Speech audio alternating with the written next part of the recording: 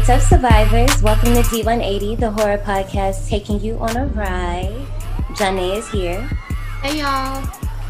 And if I sound a little lit, I am a little bit. Shout out to Afro Horror Happy Hour on Tuesdays. We be with Cole, Trey, Jennifer, Sade, John, and everybody else. Tonight we was talking about Jennifer's body. It was a real good time. They normally have a lot of different things going on, so I'll plug their socials down at the bottom, and you can hang with them on IG, Clubhouse, all that good stuff. But what have you been up to, Nay? Well, before I start, I do want to give a disclaimer. If y'all hear weird background noises in the middle of this recording, my neighbor's been acting a little crazy, and yeah, so if y'all hear weird shit, sorry in advance. Just like that little knocking that you probably just heard. That knocking noise will probably happen more than once during this recording. But what am I up to? Crocheting like an old lady and watching. I've been seeing that. It's so pretty. Thank you. And just watching TV, honestly. Watching movies and binge watching TV shows. Last week, I basically watched all 5 seasons of Queen Sugar. I'm all caught up now. I know. I'm all caught up now. But yeah, that's about it. What about you? What you been up to? Besides that Clubhouse, same thing, just watching movies. Of course, it's springtime, so I'm a little excited because, I'm a plant mama. I already went and bought some little pots and some new soil for my babies. So if y'all ever want to talk plants on D180, we could figure something out. But, I know it's a horror place, but I'm just saying. But before we start talking about this movie, because this is our first survivor submission, I'm a little excited because both of us hadn't heard about this movie. But before I talk about that, I want to start by saying rest in peace to Yaphet Kotto, who passed away on Monday night at the age of 81. Some of you guys might know him for his roles in such things like A Nightmare on Elm Street 6, Alien, and I know that he also played Mr. Big in, I believe, 007, so definitely rest in peace to him. Oh, man, that's actually sad to hear. I mean, long life, definitely better than hearing that someone, died young, untimely, but definitely rest in peace to him. So this is our first survivor submission, and Johnny, I have a lot of feelings, mixed feelings. But I'll talk about that. It's a lot of things to be said about this movie, homegirl. Yeah, so much that someone wrote a 57-page thesis about it. So this is our first survivor submission, and we got a lot of questions for you, Mr. Edgar, who suggested 2012's EXCISION. This is all in line with March's theme for Grow Up Sis. As you guys know, this is actually the third movie of the month. We only got one more movie until our new theme, but we'll talk about that all a little bit later. Mr. Edgar, sir, when I first watched this movie, the first half, I was ready to come for whoever suggested this movie. It's a slow burn. And I just was not here for it at first. Just curious. Are you a slow burn type in general? Like, do you enjoy those, or it's a no for you? Or it depends on what's going on? Yeah, it depends. And for this, I would say no. And I'll explain why later. Mm-hmm. But it really depends. Some things are deserve a slow burn, especially if there's a lot of explanation that's happening, a lot of background information and whatever before the main character gets turned up. Mm-hmm. But with this one, it was a little bit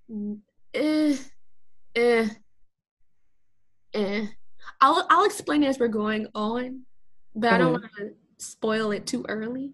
Yeah, I got you. Before we go, what do you think about Miss Pauline? See, look, check this out. If I could imagine in my head, stay with me, okay, y'all? And y'all who've been listening from day one, y'all gonna be right with us. Is Pauline not nothing but Helga G. Pataki, Alice Alice from Alice, Sweet Alice, with a dash of Daria. Is that not Pauline? Oh my God. That's Pauline to a T. First of all, and this is like, you know how we do it here, guys. We're walking to the ride, so this is no spoiler. But you know, if you're interested in the movie, you want to know, let me tell you about Pauline. Pauline is not the usual. She is very different from all of the other girls we've been talking about this month. Let's just start there. Girl, Her comebacks. She has really good comebacks though. And quick. She not playing with these girls. She is not, and she is straight. When I tell you I was laughing at some of these because it was unexpected. Same. Oh my gosh. Same. I want to talk about how like this, you've seen Heathers. Yes, but it's been a while. Yeah. So it's been one of those movies where if it's not like, I'm just gonna tell you the movies I watch all the time. If it's not like I'm not watching like Grease or, you know, Mummy or shoot, like stuff that you see all the time, I'm not gonna really remember the plot. Like Heathers, I'll probably watch like every couple of years. Right, and it's one of those movies, so I get it. It's like, I mean, for me, I really do like it, but it's not something I'm watching all the time because it is pretty loaded. But not only that, it comes on like, you know, certain movies that come on like TBS, TNT, and stuff like that when you with your parents. And my mom, she's like a sci-fi junkie too, so she'll like put on anything that's on the TV and we'll sit there and watch it. So it's like one of those things. Yeah, why I brought that up is because this movie has a lot of dark comedy in it, so we could talk about it when we get there. For my people who are still trying to figure out if you should watch the movie, this almost makes you think that this is going to be one of those demanding mother characters and she's the source of all the conflict and issues. And Pauline, no, that's literally not it. Like, Pauline is aware of what's going on. For me not to put any spoilers in it. Girl, if I was Pauline, this is not... I would be alive today. This isn't your average spoiled girl trying to rebel against her mom. This is like way deeper than that. So Richard Bates Jr. directed this movie. He also wrote it, and this is his first feature film. And it's not bad for being his first feature film, but you can actually it's really not. It's not, and it's not a bad attempt. I mean, you know, we cut people up when it comes to first attempts. We're not too nice about it. But this is also why I was gonna come for whoever, you know, recommended that we watch this, because I was like, y'all must like when we cut up films, because how I was feeling the first half of this movie, I was ready to slice and dice the fuck out this movie. But then after I watched it, I was like, okay, all right, I see it. I see. You was ready to be violent in the park. I was trying to get kicked out. You're trying to get, you know, we can't be violent while we on shift. You was trying to, you was trying to be at the ticket booth. for real. They was about to kick me all the way out. Turn in your badge, please. Oh my gosh. This movie is produced by Dylan Hale Lewis. It stars Anna. Okay, so let's talk about this cast though. And the irony in this casting is just right.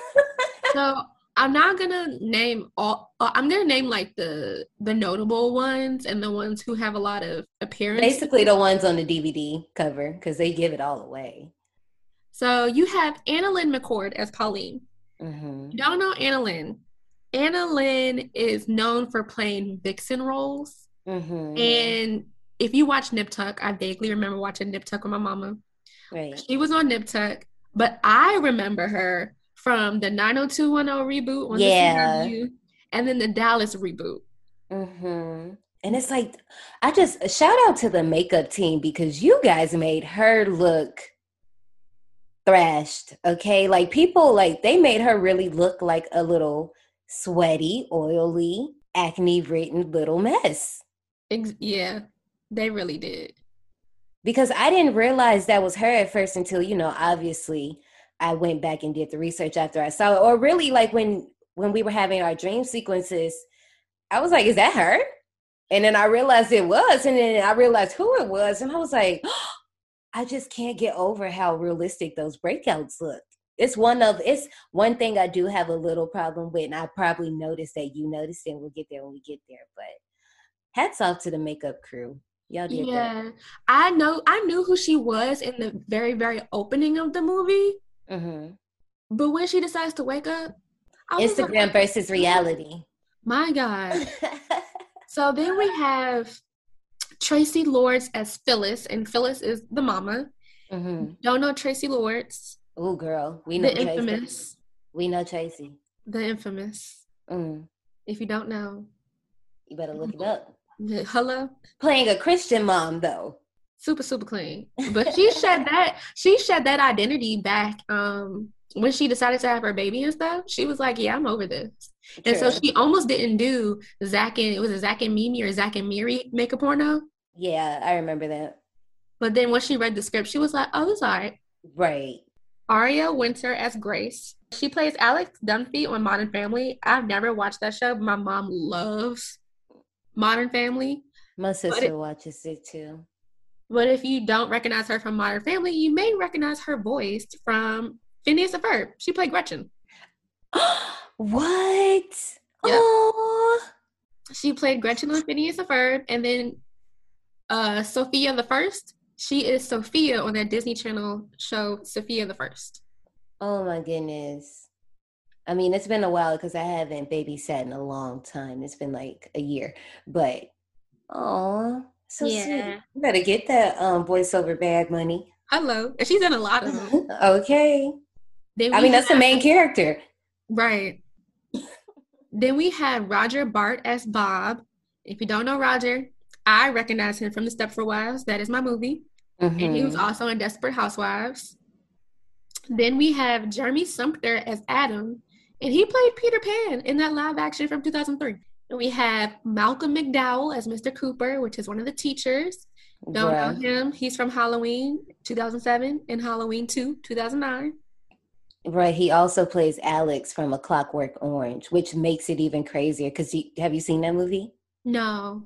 Okay. Well, one day we'll get to it on the podcast, but I'm just telling you right now, like, you better be ready for this shit. But I'll just bring this up now. A lot of people that are casted in this movie, there's a lot of irony in the roles they play. Like this next character. Yeah, a character that Malcolm McDowell plays in A Clockwork Orange literally parallels Pauline. But go ahead, continue. You on with me. Right, because this next one is my boo. Matthew Gray Gubler. Mm-hmm. He plays Mr. Claybo. And he plays Spencer Reed on Criminal Minds.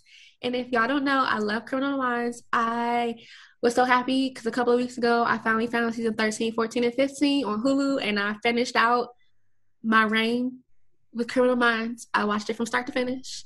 And there's a nod to him later on in the movie, and I'm definitely going to point it out. I love him so much. He's one of my favorites.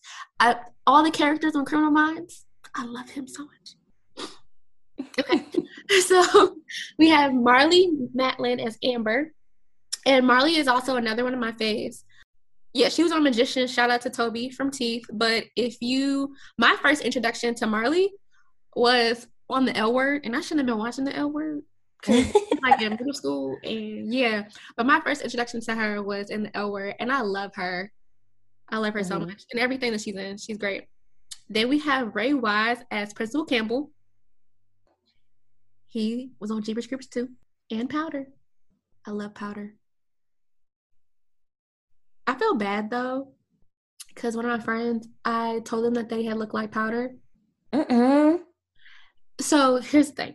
If he ever listens to this, I'm sorry that I ever said this to you, but he was online for listen, he was online for Omega, and most of my friends who were online for Omega, they always lost weight. Well, he's like super light skinned, they shave your head bald. And when he's bald and like super light bright, and he was looking like Powder. And yeah, they said I was mean when I said that, but he really did look like Powder. Then we have John Waters as William. Come on, John Waters. As the Reverend. And if you don't know John Waters, who are you? Who are you? And why? Just why?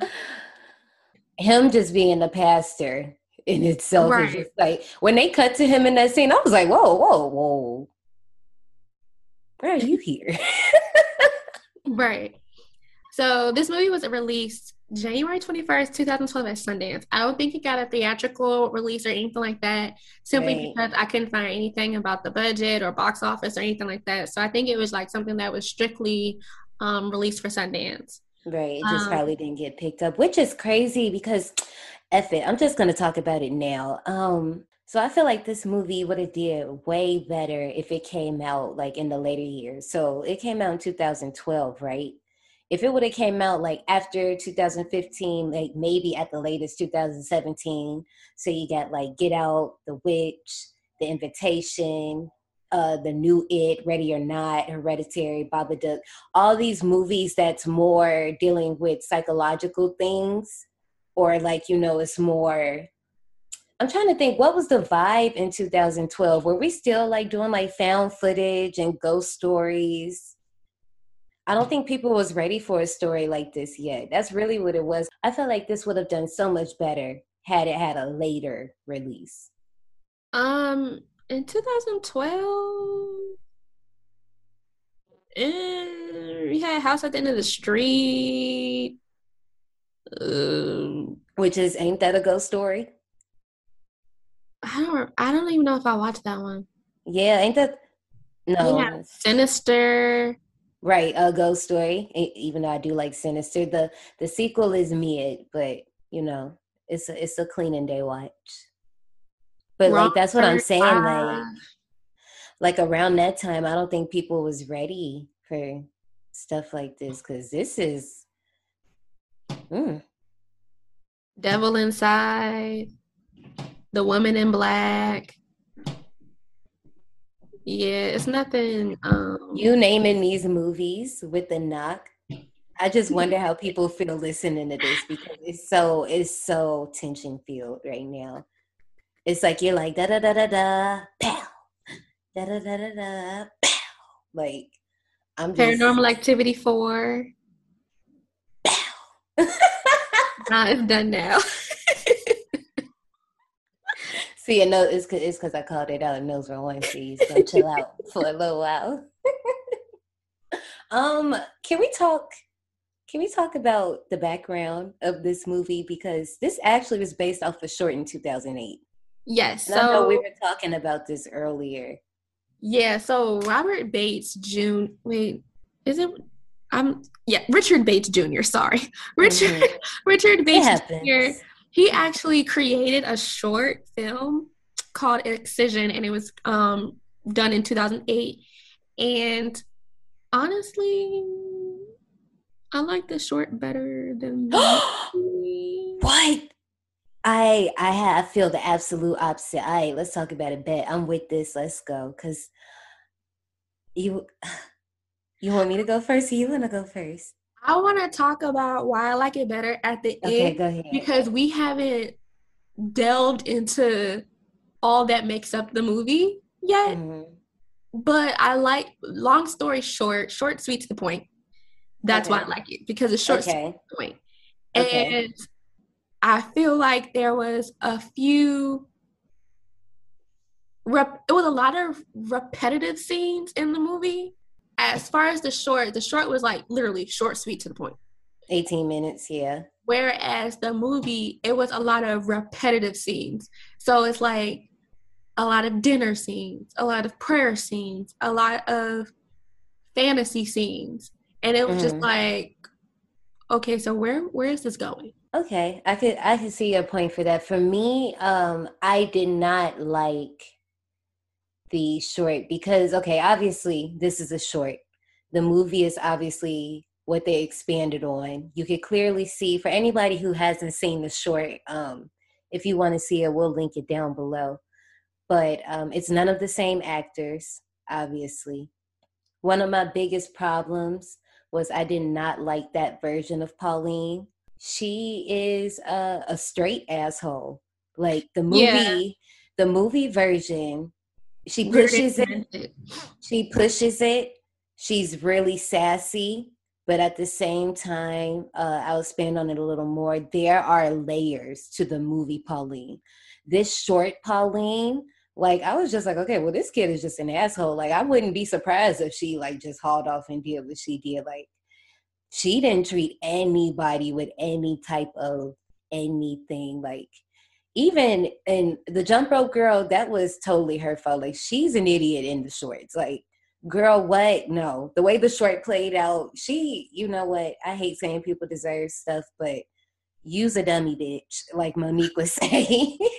Precious. She did that to herself. Other than that, one thing that I liked that the short did that the movie did not do was there's a scene where that scene where Pauline comes in from skipping school that day and she was at the library and she gets smacked, and it goes to the flashback of like them at the park with baby wants to touch her. So you kind of see like her mama been treating her like that the whole time. So maybe if we had to switch some of those repetitive scenes out for other things, like maybe go back to her childhood to see, or like not even, you know, different parts of when Pauline had clearly been telling that she had been asking for help, or this has been an ongoing thing with her. Like maybe, you know, we could have seen more of that or something. But not only that, really... there was a part in the short where she's actually mixing up the sedative or the chloroform. I wish they would have put that in the movie. We see the books that she has on her table, and I was going to bring those up later, but still, those books have nothing to do with what she was doing. I mean, they do, but not like mixing things. Yeah, and then I would explain the scene in question because I had to write down, I'm like, so did she chloroform them or did she just suffocate them? Yeah, I just I figured it had to be chloroform because, you know, true crime, that's what else would it be? I mean, of course. But oh no, I'm not saying it like that. I'm just saying, like, you know, typical of us to just automatically be like, yep, chloroform. That's it. Can we talk? Okay, I understand that this is a short and sometimes we're working on a budget, but those dream scenes in the short, honey, girl, it was, like I said, I understand we was working on a budget, but baby, when I was saying I feel like we could have did something else. Oh my God. It was giving like, okay, I don't know how to describe this. I've been thinking of a way to describe this all day. I'm not going to hold you. You know how... Like a Frankenstein? No. Oh, I'm being petty. I'm being very petty with this selection. You know how like when we're younger and, you know, we start taking photo shoots with random people and they really don't know what they're doing. Wow. That's what them dream sequences look like. And see, because you agree with me. And if y'all seen the short, y'all mouths is probably open too because y'all agree with me. And I'm not stunting on them. I understand this was a short, like I said, but I'm just, they snapped in the movie. Those are they gorgeous in the movie. I can't wait to post them on IG. Like I will just post all the dream scenes because they are beautiful. But girl, they were too many. In the shorts, they was rough, but too many dream sequences for me. Well, I don't you got me excited to talk about this. You ready to dip out? Oh wait, one more thing. So this movie was filmed in 28 days. 28 days. 28 days. That's a month. That's February. Yep. I mean, not as fast as Tyler Perry. You know, Tyler Perry be cranking out stuff. And like, you know what? I was really done with him. Do you remember when he posted that video and he was like, "These are all my scripts. I wrote all of these scripts. These are all my scripts." And I'm not talking about him. I'm just saying, like, okay, that's fine. That's cool.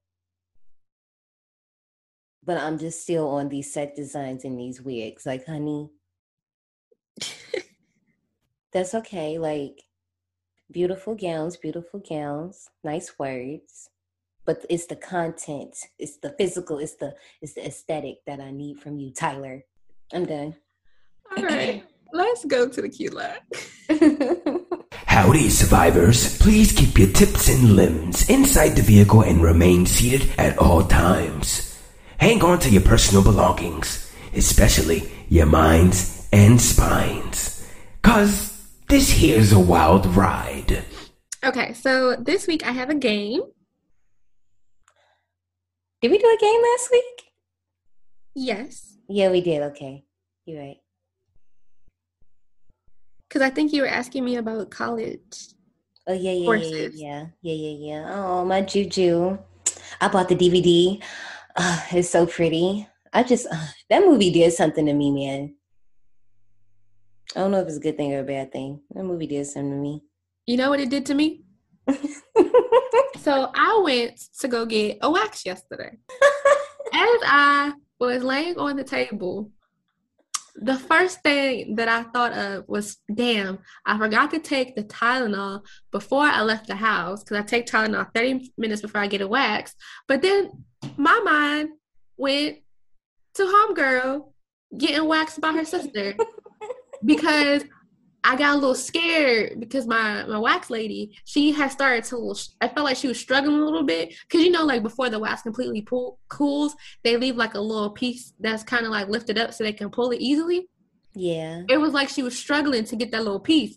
And then I instantly thought of homegirl kicking her sister and amputating her. And I was just sitting there like, oh my God. I hope that this wax probably sweating stuck to my skin. Oh, I was sweating all right. I got up off the table. My back was wet because I was making, like, you know, we talked about, like, we haven't been eating meat, but, you know, I just had some in the freezer. So I was like, well, let me just get rid of this because I don't want to waste food. And I started to clean it. And when I was cleaning it, I was looking at it and I was just like, I don't think I can do this no more. Like, how did you do this, Juju? Here is the game. Well, actually, I'm going to, it's like, was it 15 questions? And you're going to guess these surgical procedures. Oh my God. Oh my God. I've just seen myself in that garage. Oh, okay. Oh my gosh. And so technically this is like a Grey's Anatomy quiz. Oh gosh. But since this movie is about a girl who wants to be a surgeon, it makes sense. Side note, every time I hear Grey's Anatomy, I just have flashbacks of me sitting in my mom's room getting my hair done while we both watch Grey's Anatomy, like, hello, while I was still okay. Like, a lot of y'all probably just had flashbacks as I said that. That's definitely how most of y'all probably met that show, through y'all mamas combing y'all hair, getting on y'all nerves. Don't let her bring out that hot comb. Hearing her talk about McDreamy and McSteve. Okay. I'm like, girl. I mean, as I got older, I understood, but then, I understand how like, I know people who go back and watch the whole thing from start to finish every year before a new season comes out, and I'm like, how? There's like a million seasons at this point. Oh no, child, no. Like, it's bad enough I watch Criminal Minds. You make me feel like I work there at the hospital, right? Like, I love Criminal Minds, and there's 15 seasons, and they're also getting a reboot on Paramount Plus. But anyways, I watched. Hey, Paramount Plus is showing out. They are coming for everybody, and I might have to get parts. So I'm gonna wait until something comes out that I really want to watch, and then I'll finesse a free subscription, or I'll wait until Verizon decides that they might do something with Paramount Plus. But I don't think they will, because they already did the free year with Disney Plus. They just did a free year with Discovery Plus, all of HGTV shows and stuff like that. Yeah. And so I don't think that they're gonna do Paramount Plus. Oh, and then if you have a certain plan, you get Disney Plus, Hulu, and ESPN Plus for free. I didn't tell you that story. No, girl, let me tell you about a Black woman finesse real quick. Okay. So y'all know how the memes be going around talking about how we just be finessing stuff. Like, if you hand the phone over to a Black woman, just no shit's about to go down. So check this out. My sister is a nurse and she's out in Texas, you know, with everything that's going on, whatever. So something happened to her phone. She needed a new phone. So my mama swooped her up, put her on her plan, boom, boom, boom. She calls Verizon. It's like, hey, yo, I need to add this bill to the line, blah, blah, blah. Oh, you good for an upgrade? Okay, cool. So my mom and my sister upgraded their phones. I was jealous because I want to upgrade, but that's not the point. when they got their upgrades, they was like, oh, by the way, since you got these phones, we're giving you 2 years of that Disney Plus package, girl. And check this out. It was right on time because I was the one. How we do it at my family, everybody in my family picks a streaming service and they pay that service and we share the password with everybody. It's a family stream. Like, that makes the most sense. And for Netflix to be trying to crack down on words and stuff, how you gonna tell me that's not a family? How you know that we don't pay for grandma's TV that lives in Indiana? Okay, and then it's talking about some that they want to send, like if you log in to Netflix, they're going to send like an email confirmation to say, hey, was this you, enter this code. My mama not going to sit up there and enter the code every time I want to log into Netflix. Right. I mean, we have a group chat, so, I mean, I could see, but still, that's annoying because the person who email belonged to, they still gonna have to check it. But I'm just like, bruh, don't do the most. Just keep it good, like you got it. Don't complain, and just shut up because we could go somewhere else. True. Better act like you know.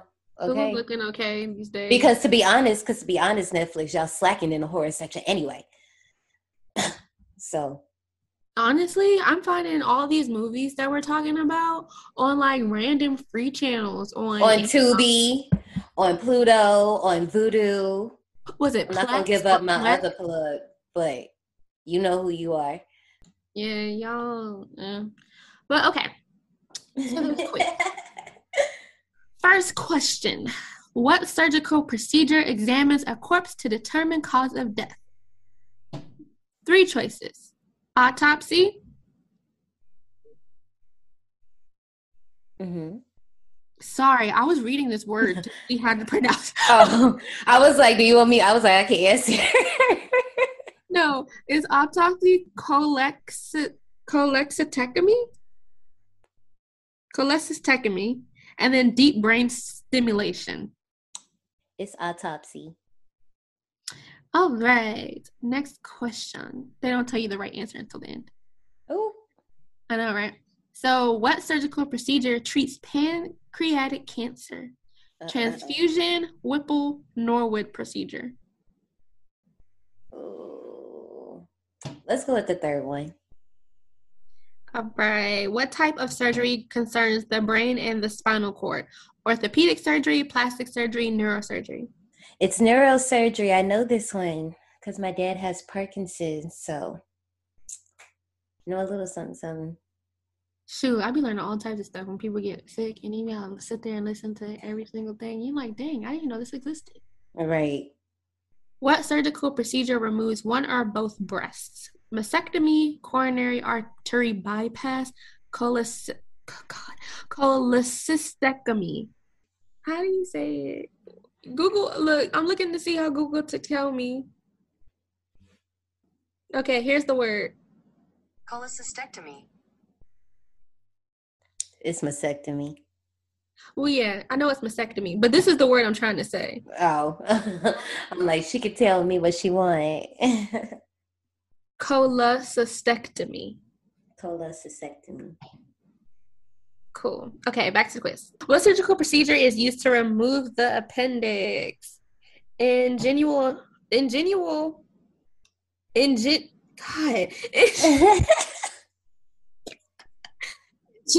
hernia repair, appendectomy, prostatectomy. Obviously has a name in it. Because, I mean, appendicitis. Just go with the second one. What procedure is performed by removing part of the skull to gain access to the brain? Jesus. Free skin graft, craniotomy. Why can't I say anything? Okay. Free skin graft, craniotomy, cataract surgery. It's the second one. You saw I was about to try to pronounce it too. I said, no. What surgical procedure is used to deliver one or more babies? Ooh. Mammoplasty, cesarean section, hysteroscopy. I mean, a cesarean is just when they slice you in the tummy. So I mean, a cesarean, but some people push out multiple babies at the vagina. Cesarean, because I feel like they're going to try to play me on that tip. It's cool. So the next one, in what surgical procedure is the fascia cut to treat the loss of circulation to an area of tissue or muscle? Jesus. Abdominoplasty, autopsy, fasciotomy. Fasciotomy. The third one. Which surgical specialty focuses on the heart? General surgery, pediatric surgery, cardiothoracic surgery. It's the third one. And what type of surgery is a diseased heart replaced with the healthy heart of a deceased person? Jesus. Cardiac transplant, acromioplasty, palatoplasty.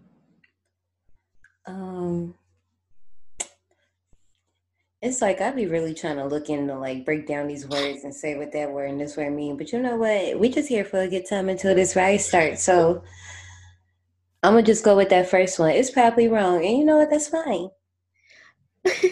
In what simple surgical procedure is a tube inserted into the throat of a patient? Oh, Jesus. Hernioplasty, intubation, autoplasty. It's intubation. I know that. In what surgical procedure are major organs removed from a donor to be used in transplants or research? Craniotomy, cystectomy, organ harvest. Organ harvest? Yeah, that's a choice. I don't think it's that. Because that would mean like we're getting them, we're giving them away. Let's just go with the second one, because organ harvest, that means you're getting them. Dang it, I pressed the wrong one. I already answered it. It won't let me change it. It's okay. Okay, and then the next one is, in what surgical procedure is a diseased valve replaced with a pig valve? You have hysterectomy, porcine valve replacement, and then cesarean section. Go with the second one. And then the last one is, which surgical specialty focuses on abdominal organs? General surgery, plastic surgery, neurosurgery. Wait. Run that back for me. Which surgical specialty focuses on abdominal organs? General surgery, plastic surgery, neurosurgery. It gotta be general, because, plastic can be anything, though. But it gotta be general. I feel like that's a TV show. Or general surgery, general, whatever the freak. General hospital. Yeah, I'm like, it's such general somebody. General surgery. Because I'm like, plastic surgery, these days, we seen that girl change her face. That's so much. I mean, but I guess that's not necessarily plastic. But would you go with the first one? I'm not about to overthink this. I'm not dreaming to be a surgeon like Pauline. So actually, it says you got 100% right, but that's it's actually wrong. Because remember when I said that I accidentally chose organ harvest instead of cystectomy? Mm-hmm. It's actually organ harvest. Oh, wow. Yeah, because when you remove, so it's saying that what surgical procedure are major organs removed from a donor to be used in transplants or I thought you were saying given to. Like, okay, got you. But other than that, you got all of them right. Well, okay, maybe I can hand Pauline a tool or two. All right, well, that is it for the game. Yay, look at me.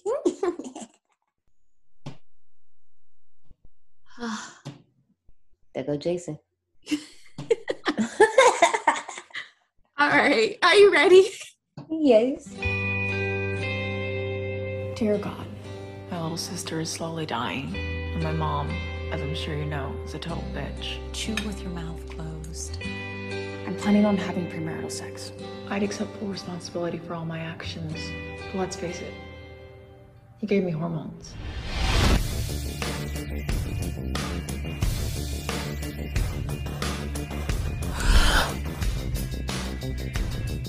Can you contract an STD from having sex with a dead person? Go to your room. I've got some old jump ropes. I don't think so.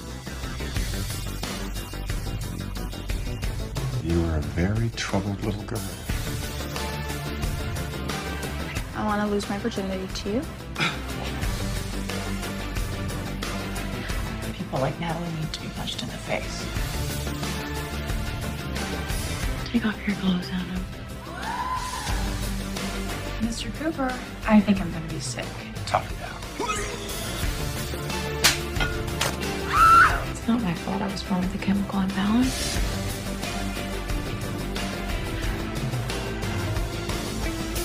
She's a menace, and it is impossible to love her. We are praying for a miracle. Some of your behavior has been downright sociopathic. I don't know a teenager who doesn't profile as a sociopath.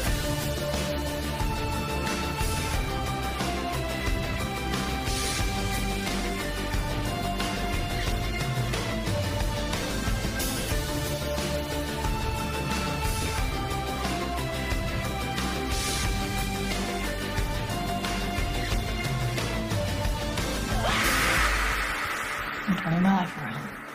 I realize it's not all about me anymore. Ma'am, this trailer was so long. And I mean, I get it. This didn't have a theatrical run, so there was no need for them to put together a shorter trailer for it because this was the one that was previewed at Sundance. Obviously, it's going to tell you more of the story, so you can try to see if you're interested in seeing the full feature. But it is what it is. I mean, with that being said, it is what it is. So I really can't be like, well, this gave away the whole da-da-da. I can't really get it off that. So, I mean, basically it's just her saying, and the only reason I know this is because I've acquired the script to this movie. It's her saying the fifth prayer that she prays out and intertwined with clips from the movie. And you kind of see what her life is like in 2 minutes. So with that being said, let's dive into the life of a budding psychopath. Attention survivors, from this point on, spoilers will be dropped. If you'd like to skip to the queue line, please refer to the timestamps below. See you on the other side. Can we talk about how pretty this title card is? This is a pretty ass blue. And I know I said this before, but I can't wait to post this on our IG because this is gorgeous. Yeah, and I was gonna say that too. So the movie opens with a title card, and honestly, with the way the movie opened up, I was confused as fuck.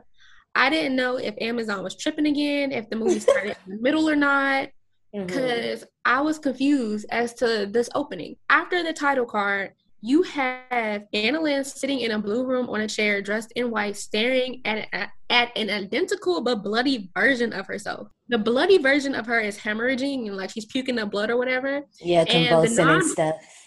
Right, and the non-bloody one is staring at her having an orgasm in the chair. Right. What the fuck is this? Yeah, I have to admit. I was like, oh, that's how we started. This is one of those type of movies. Okay. I was confused because I really thought that Amazon was tripping again. I had to pause it to be like, is this the beginning of the movie? Is it the middle? Like, what? It was the beginning. And then, so, in the middle of that, the bloody version of herself spit up blood on the clean one, and then Anna Lynn wakes up. I immediately thought this was going to be one of those, she's ugly now, but she'll be pretty later, like She's the Man type movies. I definitely thought we were about to go in that direction. I didn't. All I could think of was, my God, her face. After she wakes up, we cut to her sister in a rocking chair, undergoing a breathing treatment. Then it cuts to her parents in their room, and the mom comes out the bathroom and scolds the father for not lifting the lid when he's in the toilet. And I instantly was like, ew, that's disgusting, because she didn't say he didn't lift the seat. She said he didn't lift the lid. You know who they reminded me of? Who? They remind me of the parents from Better Watch Out. Yeah. It's literally the same energy. But this one, I feel like these parents are a little more rounded out. It seems the parents in Better Watch Out, they're aware of how snarky and sassy they are to each other, but obviously in this movie it's a one-sided thing. But I just thought that was nasty as fuck. Because if you didn't lift the lid, that means that you probably peed all over the floor. I mean, don't they? Ew. Don't y'all? Okay. I grew up with 2 boys. I shared a bathroom with 2 boys up until October. We go to breakfast, and Phyllis scolds Pauline for not chewing with her mouth closed because she is chewing kind of nasty. First of all, no. Pause real quick, because I just want to say, how dare she say something to Pauline when Grace was doing the same thing until she said something and then she stopped. Grace was chewing with her mouth open too, but you just actively decided to go after Pauline. Trick. I clocked that both times I watched the movie. I'm like, hold up, wait a minute. After she scolds her, Pauline gets up because she's uncomfortable, and she gets up without excusing herself. And then Phyllis scolds her again. And meanwhile, Bob is unbothered reading his newspaper. And then after Pauline leaves the table, Phyllis tells her other daughter, "Thank goodness I have you." And like instantly, you can tell the difference between the 2 girls. Pauline's an person, and then Grace is an angel. Throughout the entire movie, you could just see how differently she treats the 2 girls, and it's nowhere near trying to be low key. And I have a family member who does that to their children, and I'm not gonna put them on blast, but it's kind of sad to watch. It is. So we go to school, and my boo Matthew is the biology teacher. He's talking about STDs, whatever. Of course. Decides to raise her hand and ask if you can contract an STD from having sex with a dead person. This is basically just establishing that she's that awkward person, basically. Because even in the next scene, when we go along to the 2 girls, Natalie and Abigail, sitting on the bleacher, and she just plops herself down. I know you haven't seen this movie yet, and I tried to avoid bringing up this movie because I do not want your nosy ass to go looking up this movie and ruining the shit.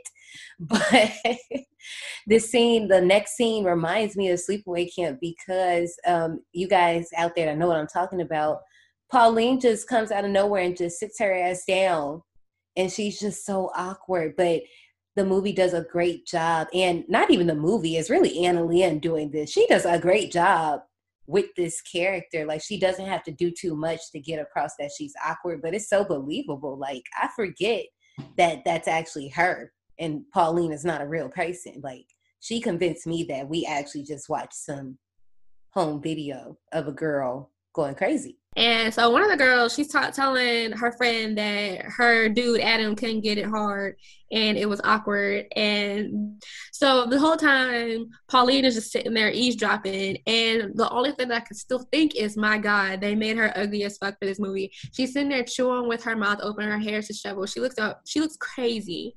So then Adam walks up, and then he's like, "Yo, what I miss?" And Pauline blurts out, "Your girlfriend's friend thinks you're gay." Girl, no one asked you. I love that, though. I literally love that. That's her character. Like, she's straightforward. She's going to say what she got to say. And even when she said that, he was like, what? And then she was like, "Oh yeah, you're too pretty. You're not pretty enough to be gay." What? Like, she don't have no, like, she's one of those people that doesn't understand social cues. You already know how we do when we be talking shit about our significant other, whatever. You know, we obviously, well, depending on the conversation, but, you know, when they come around, it's hush-hush. But she just really put the whole set on blast. And nobody wasn't expecting her to blow up the spot like that. But this is what she does. But it's a great way of showing us why she don't got no friends and why people treat her the way they treat her. Is messed up. But in the car after school on the way to therapy, Pauline refuses to buckle up her seatbelt, and her mom scolds her and refuses to drive until she... I'm on the ghetto. Once she puts the seatbelt on, Phyllis then decides to ask her about her day. And of course, Pauline doesn't want to tell her. So Phyllis proceeds to smash on the horn until Pauline breaks down and tell her about her day. And the parental control for this is too much. Like, the level of parental control is too much for me. And then Pauline is like, okay, I want to go to an actual therapist. And her mom is like, you're just lucky that this man even wants to talk to you. He's doing us a favor. We don't have the money. Mm-hmm. She don't even think about it. Pauline don't even really tell her about her day. She just literally told her 2 general things, and the mom is fine with this. You literally just asked her some surface questions. Or you accepted her surface answers. Now we're at therapy, and Pauline asks questions to the Reverend, which is John Waters, that are kind of meant to set you off. And then she tells the Reverend that she wants him to experience the same gut-wrenching agony during their sessions that she experiences listening to his sermons every Sunday morning. And he looks so disturbed by this. She said what she said. That's really point blank, period. That's what I was saying in the beginning about, like, Helga would do that. Like, Helga would get in your face, say what she got to say, and then go about her business. Those 2 characters identify a lot for me now. I don't think, I hope, I pray, because, Helga did have her moments when she was in therapy, and I'm not just saying because you go to therapy, you're going to be a psycho, because I'm in therapy and it's okay. I'm saying the way Helga was brought up in Hey Arnold, she just had some sense, but if she didn't, this could have been her. Possibly. This is the first prayer sequence. So in this prayer, she's telling God that she doesn't really believe in him, so it's okay if he ignores her. But then she also hasn't read the Bible in its entirety because she got mixed reviews about, it has mixed reviews. And I was dead. And she's an avid reader. But then she's like, but anyways, I plan on having premarital sex, so forgive me in advance. Thanks. So the next day at school, Pauline decides to not finish her math problems in class because she's like, my ability to complete equations have nothing to do with my future as a surgeon. And of course, the teacher's like, that's not completely true. And she rolls her eyes in disgust. And I'm like, sis, you need good grades to be accepted into any college program. I'm pretty sure it does, sis. Right. But at least he entertains her for a little bit before just shutting her down, like some people. Yeah, so we cut to her mom in the office with my girl Marley, and she is rude as fuck to Marley. So Phyllis is speaking slow and loud like Marley is dumb, and if she's speaking well, like this is not Finding Nemo. Like she was really speaking well to her. And if you don't know, Marley is a deaf actress, so that's how I know her. She's a deaf actress, and she's in a lot of movies and TV shows. Like she has a phenomenal background. But Marley was like, she signed to her, look, I'm not dumb, I'm deaf. You can speak normal. And then she tells her, Phyllis rude ass tells her, sweetheart, don't be confusing. I can't understand a thing when you start waving your hands around like that. Bitch. She does the whole Finding Nemo thing. That was her inspiration. So then enters Pauline, confused about her mother's presence, with a fond, what the fuck are you doing here? Then Phyllis is like, don't make me wash your mouth out with soap. So Pauline snatches a cotillion flyer out of her mom's hands. Apparently, Phyllis wants to sign her up for cotillion, and there's a whole argument about that. But once Pauline storms out the room, Marley signs to her, being in the same room with you and your daughter, I'm actually grateful for my hearing loss. Child, ain't that it?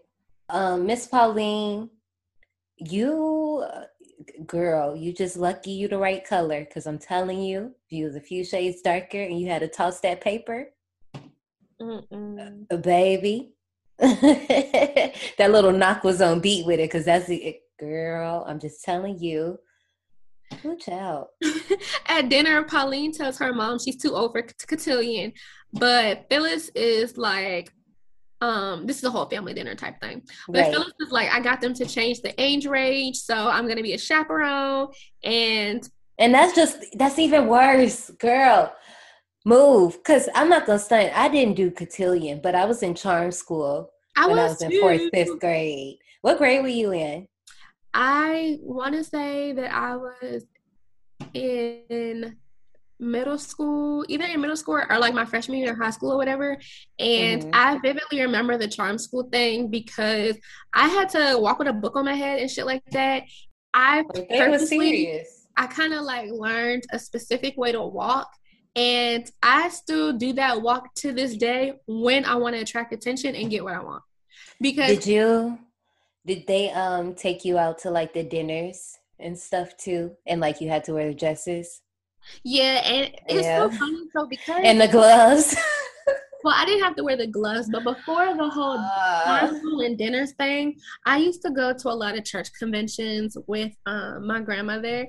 And at these conventions, they would have like these formal dinners all the time, like, you know, those banquets and stuff. So from an early age, I kind of already knew like the different placements, which forks and knives and spoons to use when, and all that type of stuff. And like, I know when to turn it on and turn it off.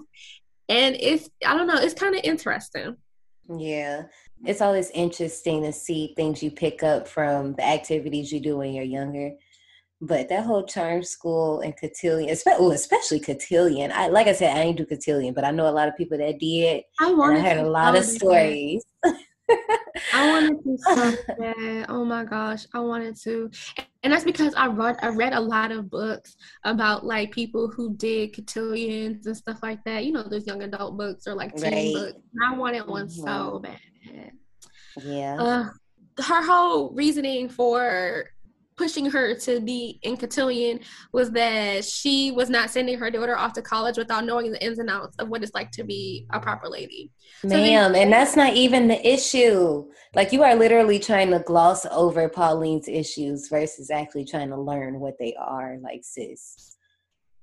Oh, child. Okay. So then Grace tells her mom that she can't wait for cotillion. So then Pauline asks Bob what he has to say about it all.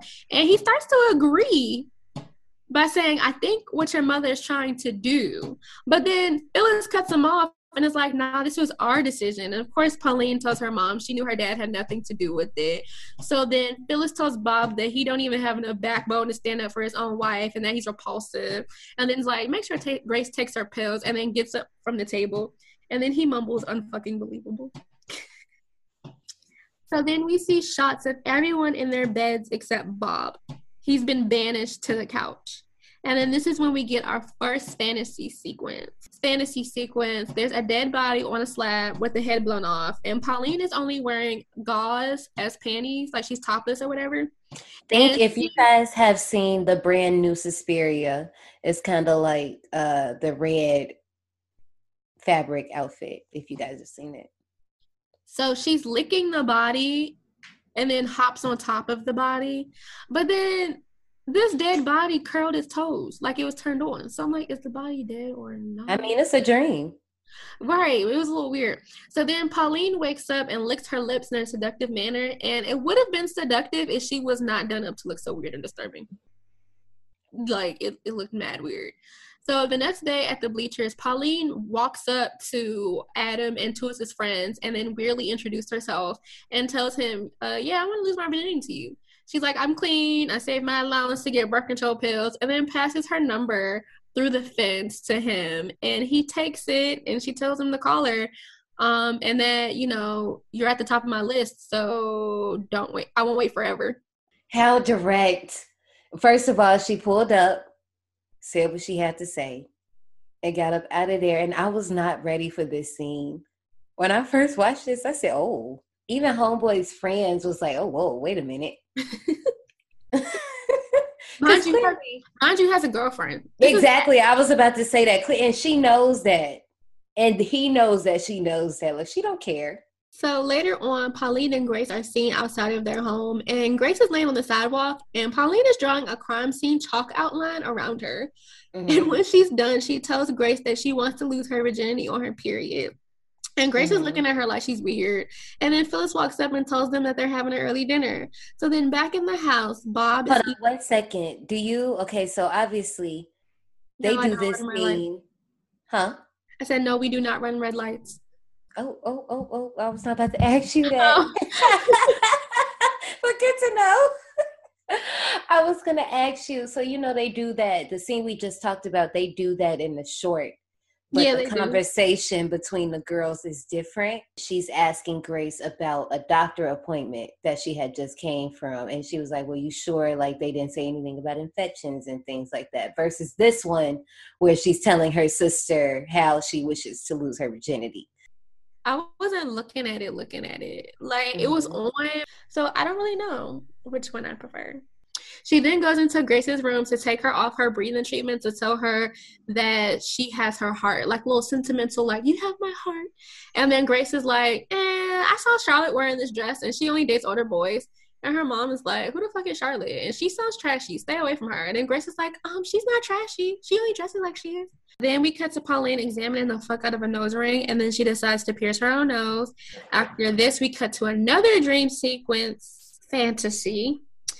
There's like a bunch of bodies laying on the ground topless, and she's calling. I like this one. Then she's crawling over top of them to go lay in a bathtub filled with blood. And then obviously this dream sequence turned her on because she's curling the fuck out of her toes and her feet in her sleep.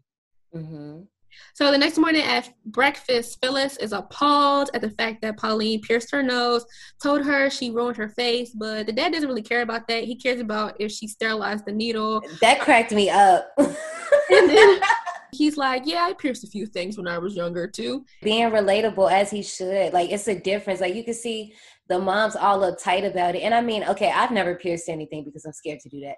But my nieces and nephews have. I don't know if you have, but we know people that have done that. Why not had just been like, okay, well, I mean, and now what? But she can't be that tight. It's all right. Yeah, and then, you know, of course, Phyllis is still mad, telling her that she, you know, looks like trash and she can't leave the house without getting taking it out her face. She gets up and storms away from the table, and then Bob is like, well, look what you've done to your mother. Take that thing out right now. And then she pulls it out the table. And honestly, at this point, I was trying to figure out how the hell did they end up married? I mean, I guess it might have been a different story before Pauline was born. Maybe. Later on, you have Phyllis and Bob talking, and then, you know, Phyllis is concerned if she's being too hard on Pauline and if she's, you know, becoming her mother. And of course, Bob is like, no, you're not. So, and then he tries to get intimate with her and she turns him down. So then outside, you have Pauline playing cricket with Grace. And Pauline equates her piercing her nose to a procedure, like a surgical procedure. And it's like, it was a success and my hands are gifted. But Grace don't care. She cares about the fact that her internet boyfriend broke up with her. So then Pauline sees her neighbor across the street jump a rope, and the way she looked at her, she kind of looked like those Neanderthal caveman commercials. Bruh, you remember Ayo from Geico? Yeah.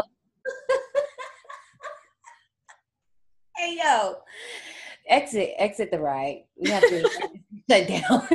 No, just kidding. She really did. Really did. That was perfect. So the girl starts jumping rope because Pauline is staring at her.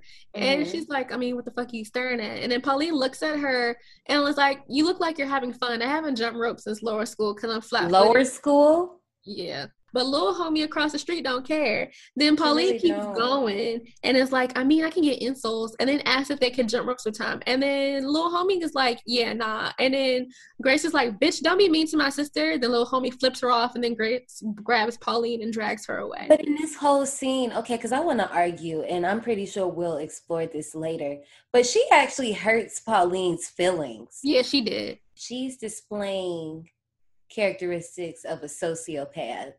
But don't they say that sociopaths like don't have emotion?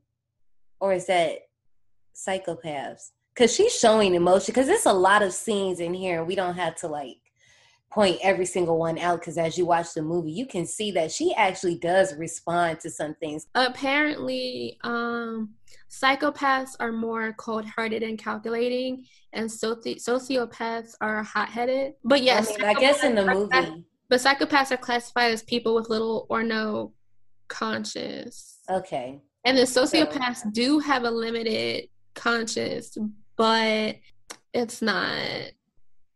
Yeah. You know what? Now that I think about it, I guess she would identify as socio because they say it a few times. Yeah, can we talk about can we talk about her energy in this call that Adam returns? Paulina is ordering a dissection kit, and then Adam calls her to take her up on the offer, and she was just like straight to the point, like, "Why are you calling me? Okay, you can do it Monday. Okay, bye." And then after that, she goes into the bathroom to take out her bloody tampon and smelled it. Bruh, I said, ma'am, I wasn't ready for her to sniff that. Like pulling it out and looking at it, okay, that's pretty normal. Sniffing it, that's new. I mean, hey, she had to see if it had an odor. You will find out in 2 days if it's still in the trash, especially because you didn't wrap it, sis. Yeah. So now she's praying again, another prayer sequence. And in this prayer, she tells him that like the whole premise of people watching over you when you die rubs her the wrong way because she does a lot of crazy shit when she's alone and she likes her privacy. But if she does end up in heaven, a lot of those relationships will be compromised because they're watching over her. And honestly, that took me out. You said you what? I feel her. You know what? Okay.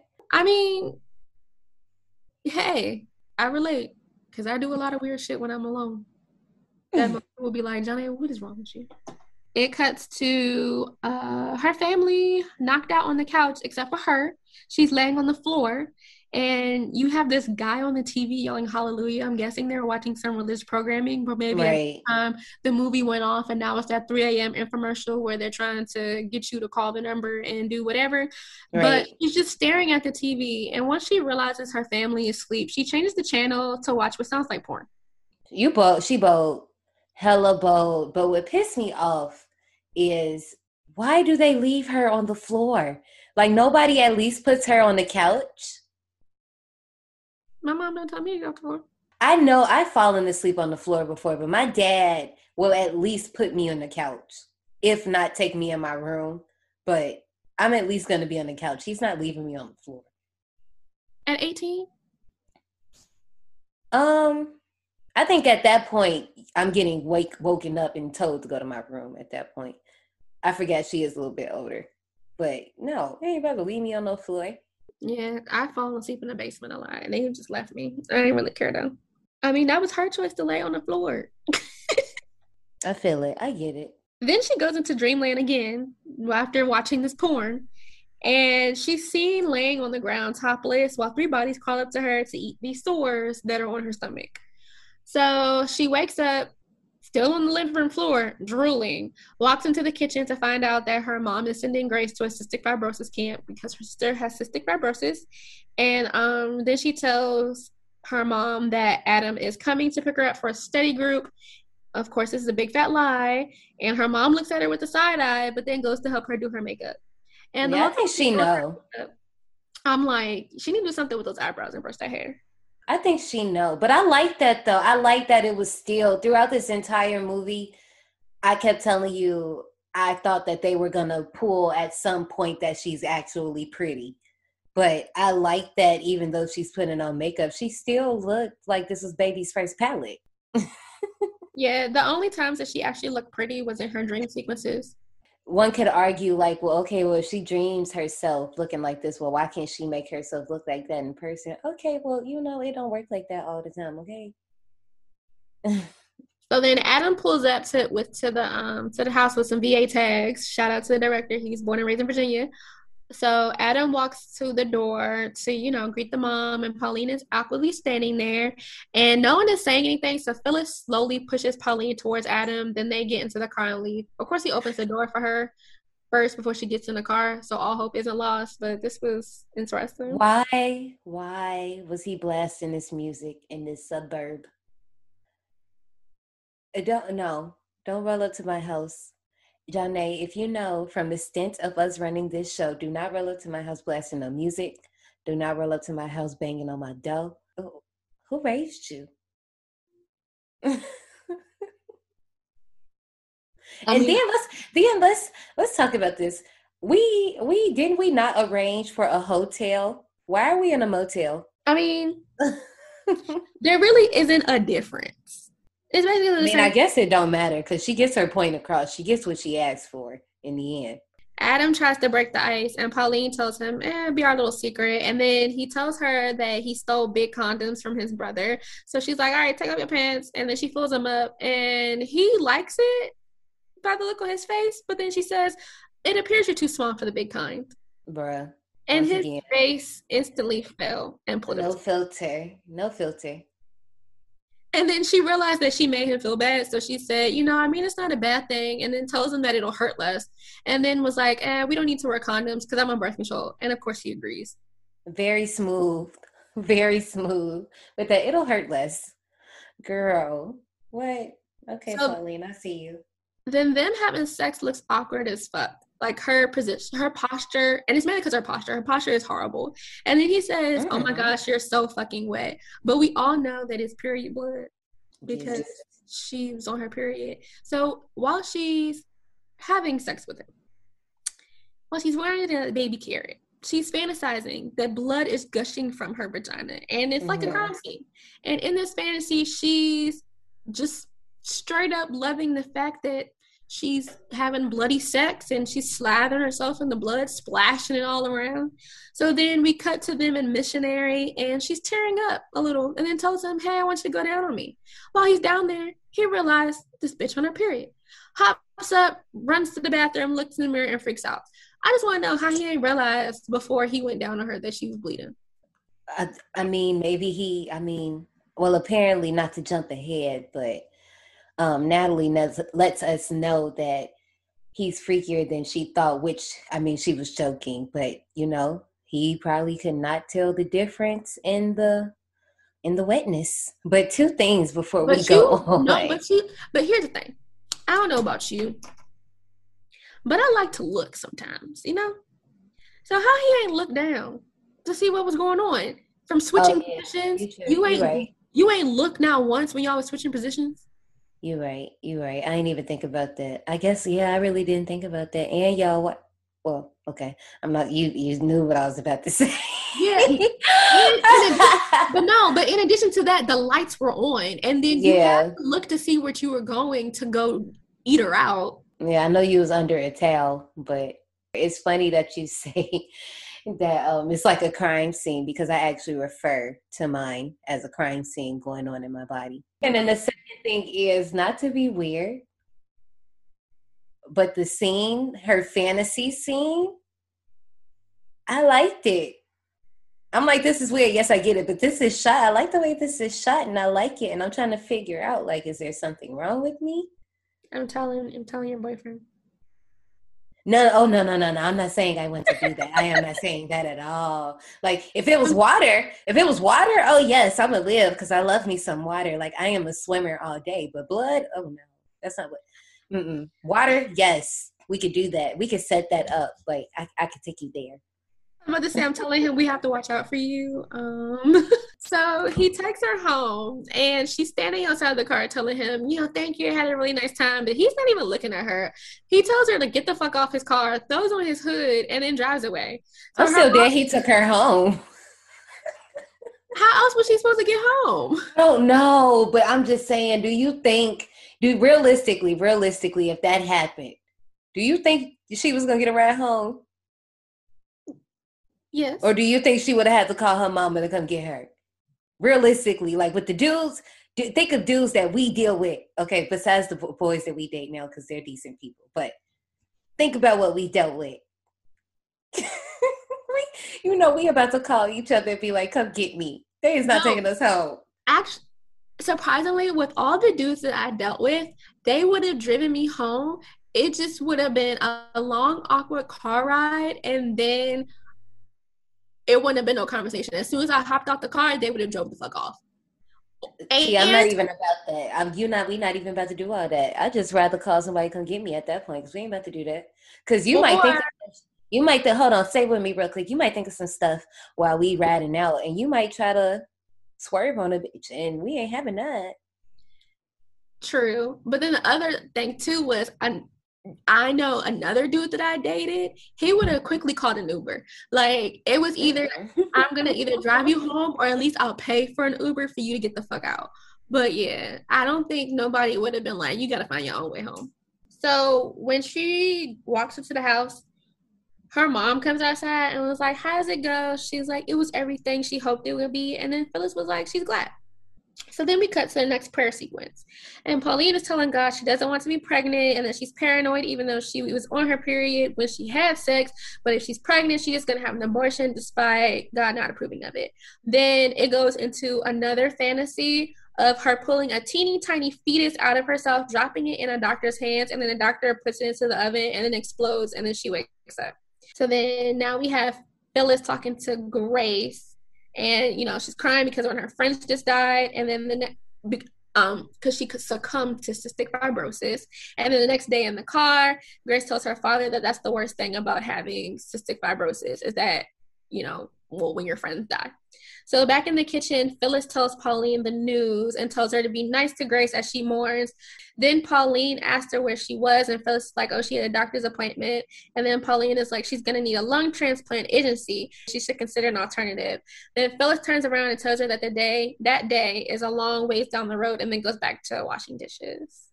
Back in sex ed class, well, this is not sex ed class, it's biology class, but it might as well be sex ed class because all they do is talk about sex. In the middle of this question and answer session, Pauline is lighting her hair on fire, and she's sitting next to Adam's girlfriend, and of course, girlfriend isn't here for this. So Pauline's like, well, I lost my virginity yesterday, so I'm checking myself for STDs. Then the girlfriend tells her that she's such a freak, who would sleep with you? Out at the bleachers, you have Adam, his girlfriend, the friends, all of the crowd of popular kids sitting outside eating lunch, and Pauline walks up to him to say hi, and she's just standing there awkwardly. The girlfriend tells Adam that she would watch out for Pauline if she were him because she gave herself an STD test in science class today. So Adam instantly looks stressed because he knew that it was over for him. Then Pauline tells the girl, you can never be too careful, and then asked her if she had any STDs. And of course the girl was like, absolutely not. And then Pauline was like, good, neither do I. And then she walked away. And I lived. I did. And then, of course, the girlfriend was like, what the fuck is she talking about? And Adam's like, I have no idea. Of course, he's going to say that. So on the drive home that day, Phyllis asked Pauline, actually, I don't think they're driving home. They're driving to therapy. Phyllis asked Pauline about her day. And Pauline was like, it's dreadful. So Phyllis asked about Adam. And Pauline was like, he was tolerable, but I lost interest. And, of course, her mom is like, that's just such a shame. He was a nice young man. So then in therapy, Pauline tells the Reverend that would be their last session because he's unqualified and it's totally unethical. And then he's like, you're wrong. And I doubles down on the fact that he's just here to listen, not to judge. And then she doubles down that, psychiatry is a science and that science and religion don't mix. And so their session ends and we cut to another prayer sequence. And in this sequence, she's asking God to allow her everything in her power to cure her. To cure her sister, then ask him to kill her mother before she has to attend the cotillion classes and that he can just blame her on the devil. Listen, but hear me out. A little pain never hurt. I'm like, oh, okay. It's a start, Pauline. This is not how we pray, but it's a start, sis. I'll leave it at that. And so we cut to a little homie across the street ringing the doorbell. She's collecting money for a fundraiser to help inner city youth. And Pauline isn't here for her presence in her house. And so little homie is like, you weird. And then Pauline is like, look, bitch, if you come to my house again, I'm going to perform a tracheotomy on you with one of the ends of your jump ropes. And then walks away. The way, first of all, I am going to keep talking about how Anna Lamb plays this character. The way she just walked off super slow, because when the mom comes back, hands her the money or whatever, Pauline is still just slowly walking up the stairs. Meanwhile, homegirl has dipped out because she knew. In the locker room the next day, Adam's girlfriend and her friend are laughing at Pauline. After asking them what's funny, the girlfriend asks if she purposely leaves the house looking like a raging lesbian, that she has a body of a 10-year-old boy. Pauline tells her it's highly unfortunate opinion, seeing as though her vagina looks like a diseased axe wound. Burn. Literally. So then the girlfriend tells her that that's vile, and then Pauline was like, yeah, but I'm afraid I'm going to get a yeast infection just from being in the same room as that thing. So then hit her with the fire. Like, girl was not playing with her. Right. So then the girlfriend tells her that, I spoke with Adam and apparently he's freakier than, I imagined. So she dumped him and now, you can have him. And Paulina was like, he looks pussy like a dog drinking water. So I'm not interested. Period. And she was like, okay, fine. Well, let me offer you some advice. And then Paulina's like, well, make it quick because I got to take a shit. No pun intended earlier, by the way. And Brenda's like, you're disgusting. But it's funny because that's exactly how I talk to my boyfriend. Like, and my mom, and I told my mom one time that we like talk about that stuff. And she's like, y'all are disgusting. Then after this statement, the now ex-girlfriend tells her to stop spending her allowance on birth control and invest in estrogen pills. But honestly, birth control kind of helps with acne. So that was kind of a lame burn. Yeah, well, and then at the same time, right, girl, bye, because Paulina's a city girl in the making, and you can never. But anyway, she kind of hurt her feelings here, because once again, you can see Pauline react to this being said to her too. Like, even when she goes home and draws this little four square on her stomach, like, I think some of that had to do with what Natalie said to her. Yeah. Still, wasn't a good comment. It wasn't. No, I agree. No. You can never match up to Miss Pauline. Birth control already has estrogen in it. Girl. He needs to go back to biology. Anyways, so yeah, later, like you said, later on at home, Pauline was looking at herself in the mirror and posing. And girl, when she did that side profile pose, she looked like one of the aliens from Men in Black that be making a coffee. Get out. Get out. Shut the ride down. The ride is over. Okay. And cut to the guy with the souvenir shop. With the guy. That was the first thing that I thought of. And I was like, oh my God. You done called this girl the caveman from the Geico commercials. Now you calling her the alien from Men in Black. I'm just curious to see what else is going to come out. So while she's researching or whatever, and Grace comes in and asks what she's doing, and Pauline's like, I'm gonna give myself an umbilicoplasty. And basically, she wants to reshape her belly button. And then Grace tells her, boys don't care about belly buttons. They care about boobs. And then Pauline's like, yeah, but my world doesn't revolve around boys like yours does. And then I'm doing it for myself. And then Grace pushes her hair behind, Grace pushes Pauline's hair behind her ear and looks at her like, okay, sis, like, I don't believe you. So then we get a flashback of Pauline and her dad. Apparently, when she was a child, she decided to jump off the high dive and she wasn't supposed to. Basically almost drowned in the pool and needed CPR. But her dad didn't wait for the lifeguard and did it himself. And so Phyllis, being Phyllis, ran over to him and scolded him for not waiting for the lifeguard because he had a cold sore in his lip and was like, he's like, but she could have died. So you wanted me to wait for the lifeguard. She could have died. Right. And then Phyllis is like, well, you're going to have to explain to her why she has herpes on her lip when she's a teenager. And then, right. When we go back to this flashback, did you notice that book that was sitting on her desk that's titled Human Sexuality, the Psychosexual Effects of Disease? No. So she has that book, but she also has another one that's talking about Southern folklore. So I can obviously I can see what the Human Sexuality book obviously is a stand-in for, because that's kind of how she self-diagnoses herself, I guess. But the other one, I kind of had a tough time placing that one because, I don't know, maybe it could literally just be a book that was there, but it was something pretty telling about the human sexuality one, especially a little later when she kind of brings more things around. We'll get to it. But I was shocked at this scene because I'm like, wow, her dad gave her herpes and had the nerve to be testing for herself for STDs like she was the clean one, and then told the boy that she was clean. Like, I get it, but ma'am, you have herpes and you're sitting here acting like everybody else is dirty. At dinner, Phyllis tries to cut Grace's food, but Grace is like, I can do it myself, which shows how much she babies Grace. Then Phyllis tells the table, I found the perfect dress for Pauline, for Cotillion. And then, of course, Pauline isn't here for it. She says Cotillion and church. But Pauline isn't here for it and was like, I'm not going to church. It's bad enough that I got to go through the humiliation of Cotillion. So her mom tells her that Cotillion is going to help her land a decent husband. And Pauline is like, well, I'm going to get married one day, and I'm going to get married to a black guy. To which Phyllis responded, well, don't expect him to be faithful. African Americans are notorious adulterers. Okay, now listen, ma'am. First of all, shut your mouth. Watch your mouth. And even though I love to tease them with this whole black men don't cheat, you cannot play that game. Okay? That game wasn't for you. And I said what I said. And Bob's face is exactly all of our faces. Exactly. He's sick of her shit. He was sick of her shit. And then she had the nerve to tell him not to look at her like that and then double down on her statement.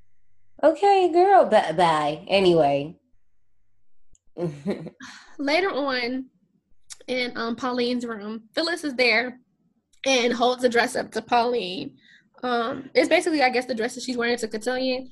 Yeah. And she tells her that night, Cotillion will be over before she knows it, and she's gonna look beautiful. So then Pauline is like, I know I can be a bit of a demented bitch at times, but you still love me, right? And then Phyllis says, of course I do. Oh God, you're getting the cold sore. And then Pauline is like, oh my God, mom, show some tact. And then Phyllis was like, yes, okay. We'll just won't take pictures. Like, you're rude. So rude. Then we cut to another fantasy. There's two bodies on the slab, and Pauline yanks out one of their tongues while the other body bleeds instead. You know, this scene, or not the tongue ripping scene, but this almost reminds me, like, when I was growing up, I remember, and my mom, she just stopped doing it, but this because I started speaking up and just saying, like, I don't like this, I don't like that. And, you know, I live states away, so she can't jump to the phone and pop me. So when I was growing up, I used to have really bad breakouts. And, you know, sometimes, like, I'll be cool and I might have one. And my mom would just always point it out. I'm like, girl, like, we talking about me having a dance performance and you like, oh, you got one right there. That's a big one.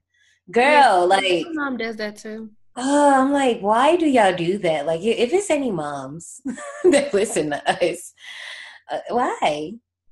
Why but do see, at least my mom, she'll take it a step further. She won't say, oh, that's a big one right there. She'll look at me and be like, what's going on with your face? Oh, and that, like, any type of comment like that. Like, okay, look, this is my philosophy. If a person can't fix it in the next 5 minutes, granted what the situation is, don't bring it up. Shit, my boyfriend be doing that too. And I be like, he be like, your face breaking out. What's going on? Like, dude, what's up with you? It's you. No, just playing. I'm gonna say that the next time. I'm gonna be like, it's you. It's you, okay? You're stressing me the fuck out. Oh man. So at breakfast the next day, we see that Phyllis has cooked a big breakfast because she's excited about Cotillion. And Pauline uses this opportunity to thank her dad for her cold sore. He's like, you're welcome. I saved your life. So Pauline is like, on the off chance I have another near-death experience and you're the only one around, what new STD can I expect to acquire? Hey, yo, she did. That was the straw that broke the camel's back, because she actually pissed him off with that one, because when the scene ends, because, you know, normally he's the one that's kind of like defending her, or he's at least trying to make the situation light. Like, I'm not sure what happens that makes the mom leave. Oh, I think the mom just says something like, you know, I'll be down in 10 minutes or whatever, be ready. But she tries to say something to the dad, and he's like, I don't want to hear it. Like, go about your business. Yeah, because I'm off you today. And then when he did that, I was like, you should have thought about that before you talk shit about his life-saving induced herpes. Mm-hmm. So at school, Pauline is taking a long time to drink water at the water fountain. And this is when we get our Ray Wise cameo. He's the principal, and he tells her to save some water for the rest of us. And I'm like, you act like there isn't hella water to go around, and there's no one else in this hallway. So what is your purpose? Okay. Okay. That's another thing. If any principals listen to us, or any type of admin at school, and I know we haven't been in the schools, or if you are going back, you know, it is what it is. But why? why do y'all be so pressed when we be on the water fountain? Because I remember specifically, especially at the first building, if I have any Emersonians listening to the podcast, the first building, second floor water fountain was the coldest water fountain. And they used to be so pressed if we was on that water fountain too long. Like, bitch, I am dehydrated. I don't understand. So in class, Pauline is sitting next to the best friend. Not her best friend, the ex-girlfriend's best friend. So Pauline asked to go to the bathroom, but Malcolm refused to let her go because she used all her hall passes. After the best friend correctly answers a question from the teacher, Pauline asked to go to the bathroom again. And so, of course, he lets her. And in the bathroom, she takes some medicine and then goes back to class. And then apparently she took a long time. So Malcolm revoked her bathroom privileges. She's like, all right, but now I'm feeling sick, so can I go to the clinic? And then he says no. And then the best friend is like, you're so full of shit. And then he ignores her. And then she throws up on the best friend. Listen. Because so when she went to the bathroom and we see her take the medicine, I'm like, okay, well, Pauline, where the freak you get that from? Because it wasn't like we seen her pick that up, which goes along with something else that you seen earlier, that you said earlier, which, we don't have to see everything. But, later we find out when she comes home, it was Epicac syrup that she just happened to get out the medicine cabinet.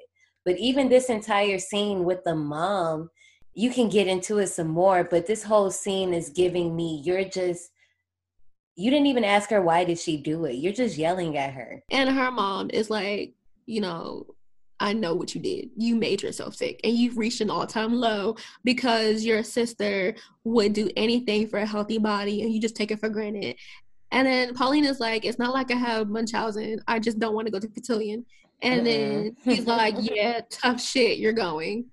That was Sarah Paulson's character. Is her name Sarah in Berlin? I don't remember what her name was. I can't remember. Besides thinking about Misery, but I thought about her too when she was talking about Munchausen syndrome. Before they leave the house for cotillion, Phyllis is telling Pauline, you look beautiful. And then she licks her finger to get something off Pauline's face, and Pauline isn't here for it. I'm not either. Don't do, oh my God, my mom used to do that before elementary school. Like, why? And it used to smell like coffee. Like, yeah. Like I just had a whole flashback to a little me in a uniform, and right before I opened the door to get out, my mama just reached that thumb over and wiped my cheek like, oh girl. But then this is my thing. She was to be so damn pressed about her going to cotillion. You couldn't do her hair? Thank you. Like, I know I keep saying this was the whole, like, I like that they didn't make her bombshell pretty, but you could at least gave sis a bun or something. Yeah, that and child. I'm right with you on that one. And that posture was terrible. And of course, her mom corrected her on her posture. But so they get to cotillion. It's a bust, and Phyllis apologizes for not taking the age gap into consideration, but then tells Pauline to make the best of it. So Pauline goes and sits next to this little girl, and she identifies with this girl because the little girl don't want to be there either, and says that she would rather be at home with a good book. And so then the girl let Pauline know that the boys don't talk to her unless they need help with homework. And Pauline looks so disgusted by this statement. And then she takes off the girl's glasses, and you think they're about to have a heart-to-heart moment, like, oh, you're so pretty. Don't, let these boys talk shit to you, whatever. Right. No, she says, have you ever thought about having work done?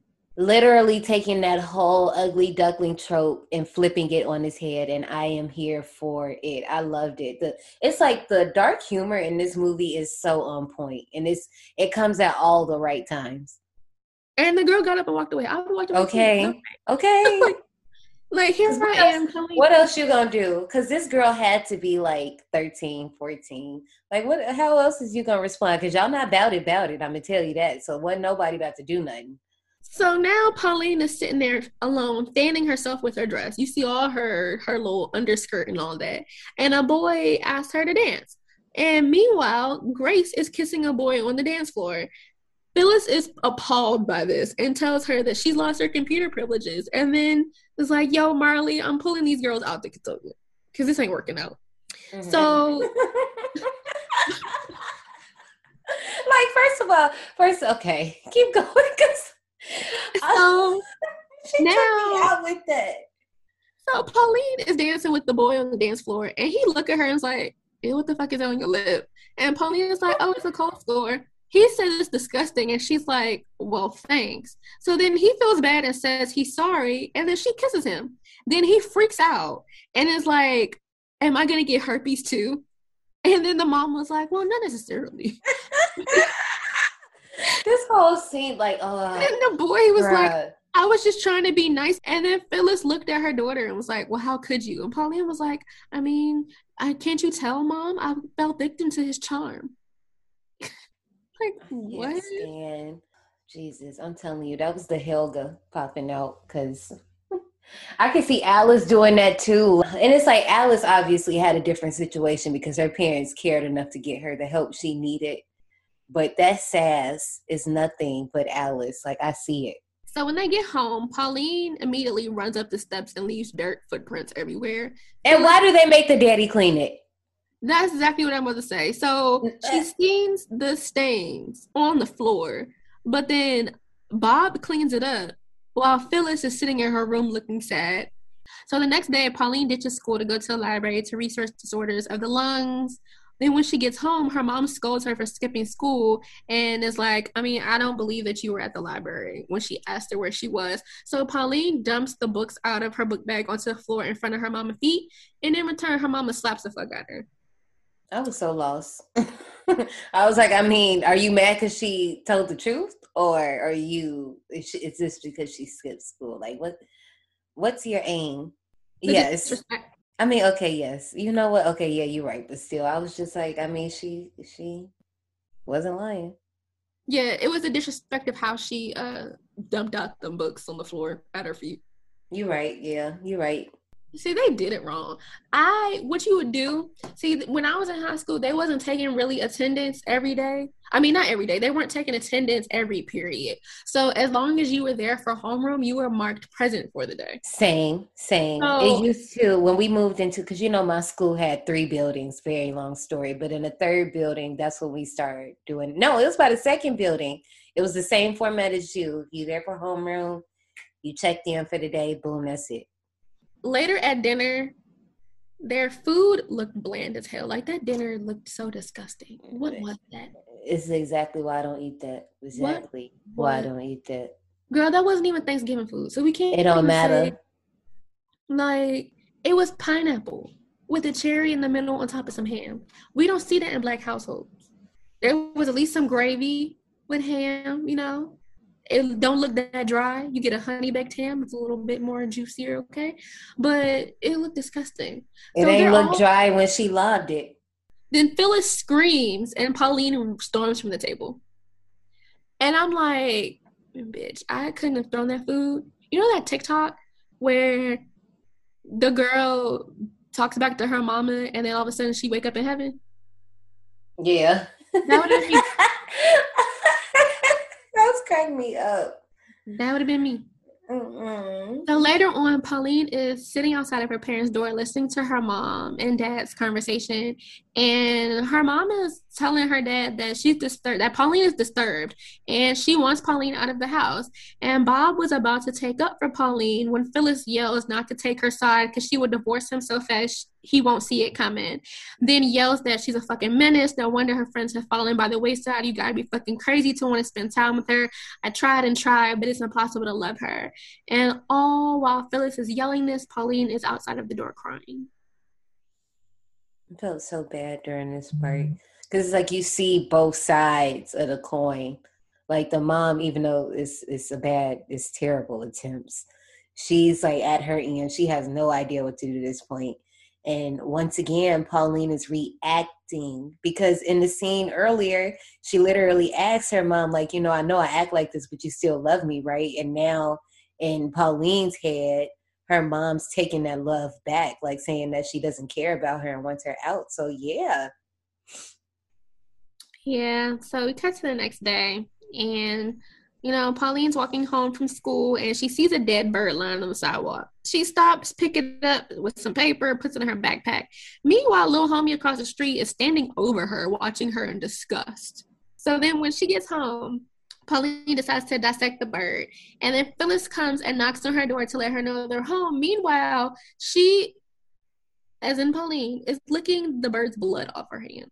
Ma'am, I said you done took it past Charlie from Hereditary. Like, this is a whole different level. I was trying to figure out which one out of the two was worse, but I think you took the cake. Well, took the bird. Literally. And then she later dumps the blood and body parts in the toilet, washes her hands, and then rinses her mouth out with Listerine. Right.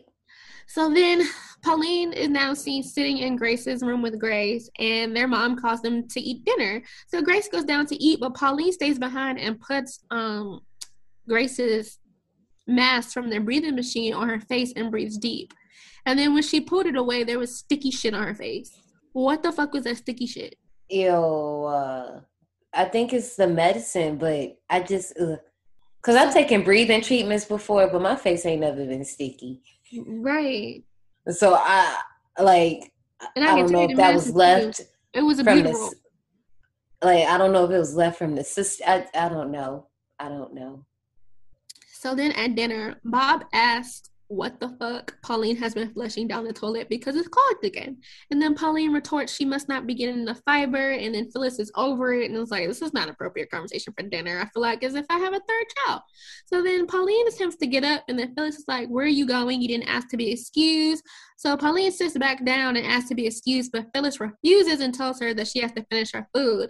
Pauline is like, yo, I'm full and I don't need any more calories. We all can't use menopause as an excuse to gain weight. Dead. Out. And then Grace laughed, and then Bob was like, I think you look great. Bruh, the comedic timing. So then we cut to another prayer sequence. This is basically the same prayer from the trailer, basically. As soon as she says that, it cuts to another fantasy sequence. So this time she's walking down the hallway with 3 topless people, and she's holding her hands up like a doctor who just washed their hands before surgery, except for her hands are covered in blood. So a body is rolled in front of her, and she digs her hands into the body while the 2 girls caress and kiss her, and then she pulls a head out of the body, and the head turns out to be her head. And then for some reason, this one was the one that was just like, what the fuck? Yeah, I didn't get that one. On the sofa, she's putting on her shoes, and Phyllis comes downstairs to talk to her. Of course, Pauline instantly is like, what did I do? And then Phyllis just really wants to talk to her. She tells her that she's been reading a book in her book club, and this book has caused her to self-reflect on the fact that she can be more patient with her. And then Pauline is like, yeah, you joined the right book club a few years too late. Then Phyllis tells her to take it easy because some of her behavior has been downright sociopathic. To which Pauline replies solely based on the definition, I don't know a teenager who didn't profile as a sociopath. Facts. This statement is a nod to my boo, Matthew Gray Gubler, the biology teacher. Because on Criminal Minds, which is, of course, a show about FBI profilers, and his character says this all the time, that teenagers are basically sociopaths. Basically. Let me ask you this. So for this whole scene, do you think the mom was being genuine, or do you think she was doing this for herself? Honestly, I'm kind of torn between them because I kind of see both sides of the coin. Right. Based off of personal experience. I can see how in the pursuit of trying to make sure that she doesn't have the same relationship with her daughter as that she had with her mom, she's causing more damage than she does good. Yeah, I can see that. And so her explaining her side of the story to say, you know, when I was your age, my mom hurt me more than words can say, and I'm still trying to forgive her. That's why I don't want us to have that type of relationship. She's like, she really believes that. So I don't think that she's trying to make herself feel better. I just think that she's trying too hard to make their relationship different, that she's not seeing where she's going wrong. Right. I'm with that. That scene was a little touchy for me. Whew. Yeah. Like you said, it is both. But sometimes, you know, people really just be looking out for themselves and don't really be having your best interests. But this whole movie is really emotionally charged. But then the part that got me was she just sit here pouring her heart out. And then Pauline's like, are you done? And then got right. You would think crying on the couch. You would think at the times, okay, so obviously I've been pointing out times that Pauline has reacted to other emotions and things that happen. And you would think that maybe she would like start to see that her mom's showing her some type of attention and affection, and she just brushes her straight off. And I think it's because at this point, it's like I said, you've done, in your quest to make your relationship different, you've done more harm than good. Right. So at this point, I could see Pauline just being like, yeah, okay, she on her bullshit again. All right. Yeah. So then it cuts to Pauline in some room looking out the window because she's witnessing some girls outside her house arguing over how to spell cunt. Like, these girls are really confused on whether it's spelled with a K or a C. See, this is why, the school board from Teeth, this is why we don't need to blur out those pictures from the books. This is exactly why.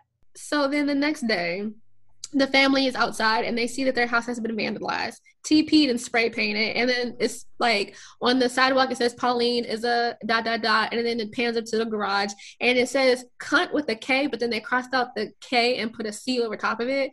Like, you just ruined the effect. Once again, can't do shit. And this pisses Pauline the fuck off. And she goes, as she should, on a rampage through the school. And this mad, angry walk that she had took me out. The way her arms were flying and stuff. And she was really looking, I'm telling you, she's really looking like them cavemen from the Geico commercials. Yes. So she pushed at him, and then she pushed the ex-girlfriend's best friend. And then she took the ex-girlfriend head and then banged it against the locker. Then bucked at the best friend and then left the school. I just feel like, good job, Pauline. But you could have acted a fool a little bit more. Because even in this next scene, and it pissed me off for a few reasons. One, y'all not going to do that.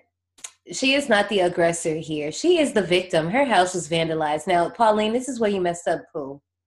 See, what you're supposed to do is wait till after school when you off school grounds and you catch them bitches off guard. I understand that you was just, all in your emotions and you just acted on sight. And I feel you, because sometimes it do just got to be on sight like that. At the same time, Principal, she is the victim. She needs help. And y'all, like, even when she was saying, put me in a room for 5 minutes with a therapist or a psychiatrist, they will tell you that I need help. Like, she is literally telling y'all she needs help. And this is the second issue that I have with this scene. Why, in 2012, do you have a picture of Bush on your wall and looking to him for approval? The disrespect. I don't know if you peeped that, but the total disrespect.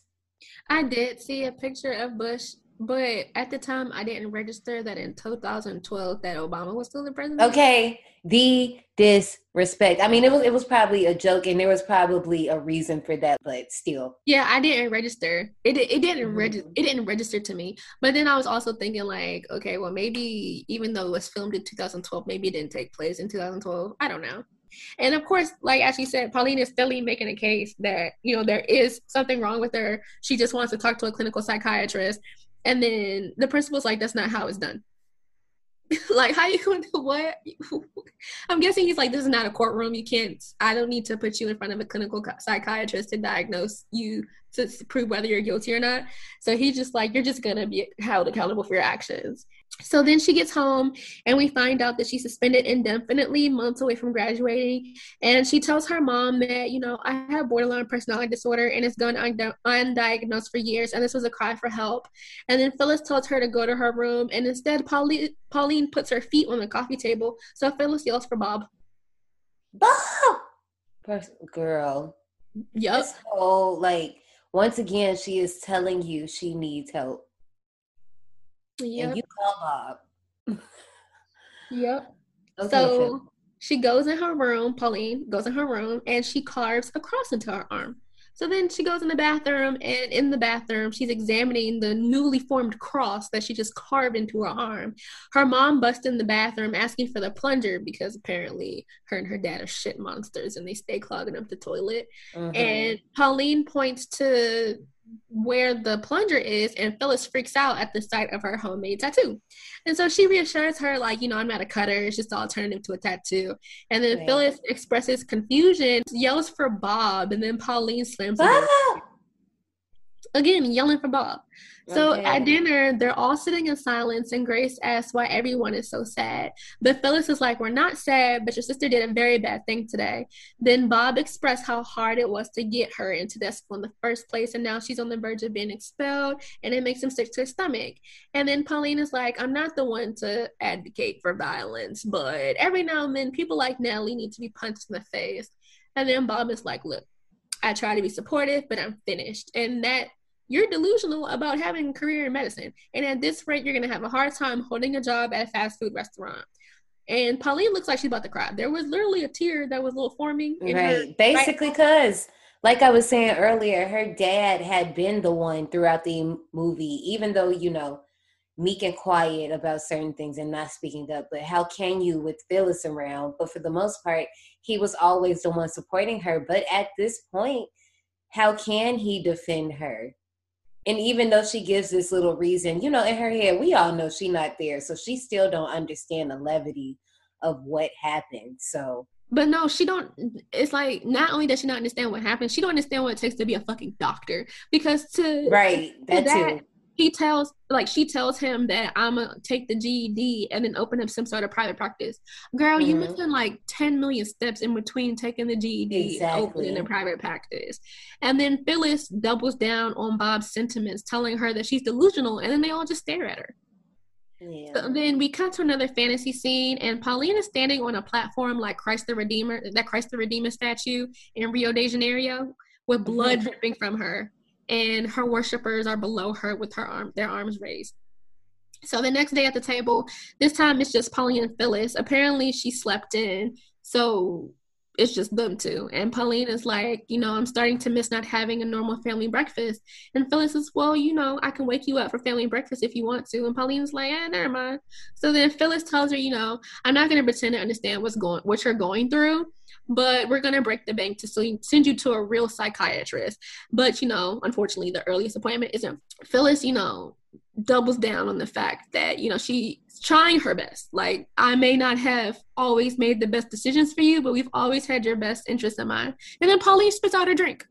The timing, because I just feel like a lot of the comedic parts are how the audience will react. Because I had the same reaction. I mean, I didn't spit my drink out, but I was like, girl, are you serious? Oh, okay. So then later on in the backyard, Phyllis tells Bob that the doctor said Grace has to be put on the transplant list. And of course, Pauline is eavesdropping and hears this. So the next day, Pauline asked Grace where, you know, their mom was. And she said she's gone because someone was sick. And then she asked, you know, what are you doing? And then Grace was like, you know, I'm looking at pictures. So Grace is sitting on the floor looking at a bridal magazine. And she tells Pauline that she's looking at the pictures and hopes that she lives long enough to get married someday. And then Pauline said that, you know, I'm going to do everything in my power to make sure that happens. And then she takes Grace's arm and then licks it because she read that due to her condition, her skin tastes like salt. So then I guess it did because Grace decides to lick her arm too. And then she says, yuck. And then they both laugh. And then Grace tells her, you know, if I do get married someday, I want you to be my maid of honor. That is so sweet. Pauline looked very touched by that sentiment. Now we cut to another silent dinner. At this point, I'm tired of these fucking dinners. So, Pauline, you know, decides to thank her parents for putting up with her the way that they have. And then Phyllis was like, yeah, but I tried to call you several times today. And then tries to remind her of what she told her about not picking up her phone. And Pauline is like, yo, can we not? I'm trying to have a heart-to-heart. And like, what are you doing? So Bob is like, you know, let her speak because I'm enjoying this. Then Pauline tells them that she plans to make them proud and that being expelled from school forced her to put things into perspective and that she's turning her life around and that she realizes it's not all about herself anymore. Big red flag. Whenever anyone that displays any type of behavior of the such does a 180, and here at D180, we know all about 180s, it's a no. Y'all should have known better. Word to Monica, y'all should have known better. So Bob replied to her statement about, you know, turning her life around, that he's glad to hear it and that sometimes it takes hitting rock bottom to force us to make a change. Phyllis, on the other hand, is like, yeah, we'll believe it when we see it. And then tells the girls that tomorrow her and Bob are going to dinner in the city and that they're going to have a babysitter. And of course, this is when Polly and Phyllis start to have an exchange because she's like, I don't need no fucking babysitter. And then Grace breaks out into a coughing spell, and Pauline slowly stands up looking concerned as shit. So then we cut to another prayer sequence. Again, by this point, I'm tired of the prayer sequences and I'm tired of the fantasy sequences. I loved them. I'm like, but I mean, this is neither here or there right now, but I loved them. They were nice, but by this point, how many was it by here? What number? So this is the 6th prayer. Why do we need 6 prayers? Honestly, I just thought those parts kind of put me in the mind of, stay with me because I think this is a reach. A dark cross between all of that and the Amanda Show, where we have like those segments where the character just is by themselves. Do you remember for the Amanda Show, it would be like that random voice. It would be like, get to know Britney Spears, and it would be saying random facts that wasn't right about her at all. Yeah. So, okay, so I get the prayer sequences because it gives you a look inside of her mind, but the dream sequences, they were starting to get overkill. Back to the prayer sequence. So this one, she is thanking God for her abilities to do great things, and then it's getting harder and harder for not to believe in him. So we're seeing a little bit progression in her religious beliefs. Right. But she then tells him that, I'm going to be out of reach for a while, and I hope you don't get lonely. But meanwhile, during this prayer sequence, she is seen measuring her sister's bed, and then taking pills out and supplies out the medicine cabinet. And this is a difference between all of the other prayer sequences, because I didn't mention this before, but in these prayer sequences, she is normally by herself with her hands, in the praying position, looking up at the sky, and it's all black. Like, it's an all black scene. It's not like, she's leaning by her bed. It's not like, she's somewhere in public. Like, this is just like a straight up, it's like you said earlier, these are meant to be personal so we can get a look into her head. So yeah, you hit that perfectly on the nose. But this time, we get a little action while she plays. So it's like, okay, we take a little turn. In this fantasy sequence, she is performing 2 surgeries. There's 2 bodies side by side. She's performing surgeries on them. And then she wakes up laughing, which was creepy. Very. Her mom knocks on the door to complain that she slept the whole day away, which I can relate because my mom used to do this to me too. And then let her know that the babysitter canceled, so Bob is going to look after them instead, and that he'd be home any minute. First of all, you got to be stressed because this was supposed to be a date. She said, I am going on a solo date and you will be here with my offspring. So after Phyllis leaves, Pauline decides to drug her dad's tea and give it to him under the guise of him getting healthier. So I'm like, information, whatever. And so she, tells him that, if mom cared about you half as much as I do, she'd be making tea for you every day. And then Bob is like, yeah, you need to lay off your mama. She does what she does out of love. One day you'll understand. Right. Then Pauline goes outside to apologize to little homie across the street and convinces her to come get old jump ropes from her because her sister can't use the jump ropes anymore because of her lungs. And little homie fell for it. Girl, little mama in this version is way smarter than the one in the short. But regardless, ma'am, did you not remember what she told you when you walked in the house? Oh, you forgot? Oh, okay, you about to remember in a second. So once she got in the backyard, Pauline snuck her from behind and suffocated her, basically chloroformed her. And this is what I said, what I was alluding to earlier, like way before we got to the queue line, when in the short, they showed her making the homemade chloroform. They didn't show that in this full feature-length film. So I was a little confused at first, because when I first watched it, I was like, okay, yeah, it's chloroform. But then, like, the second time I watched it, and this time I'm actually analyzing it, I'm like, the whole time, did she really chloroform them, or did she just suffocate them to death and then just operated on dead bodies? But anyways, then you cut to Grace in her room coloring, and Pauline is, stroking her hair and telling Grace, you're not going to understand what I'm about to do, but someday you'll thank me. While she's hugging her, she decides to chloroform her. Pauline goes into the bathroom and cuts her hair. So then we see a shot of a table filled with kitchen knives that are covered with blood. They're like a symbol, like, you know, how tools will be on an operating side table or whatever. And then it cuts to an overhead shot of Grace laying on a table with her eyes open, blood spilling from her mouth like she's in surgery, but like a janky surgery. Right. Then it cuts back to the table of knives, and then there's a shot of Pauline staring at her blood-covered gloves. And Pauline is now bald, standing in her garage, covered with blood like she's performing a surgery. And then you see two bodies cut open on two tables. And Anna Lynn really shaved her head for the scene. Yes. And it's crazy because you remember earlier when she was dissecting the bird and she goes, "It's too late. You were already too far gone." That's all I could hear in my head at this point. Cause I'm like, yeah, like, girl, you jumped. You jumped. Yeah, so Phyllis comes home and sees Bob unconscious and tied to a chair.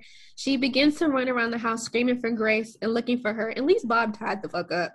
So meanwhile, while her mama is running around the house looking for her, looking for Grace, Pauline is performing a lung transplant. Like, she put the lungs on ice and everything. Yes. Like, okay. Like, I'm not being funny, but you would have thought sis watched a few YouTube videos. Not saying that info is available. It might be, who knows. But I know sutures. I know you can learn how to do sutures on YouTube. Not even that. She's been watching Grey's Anatomy. Okay. She's been in the hospital a few times. So Phyllis enters the garage and Pauline tells her to come closer because she wants her to see her detailed work on Grace's sutures.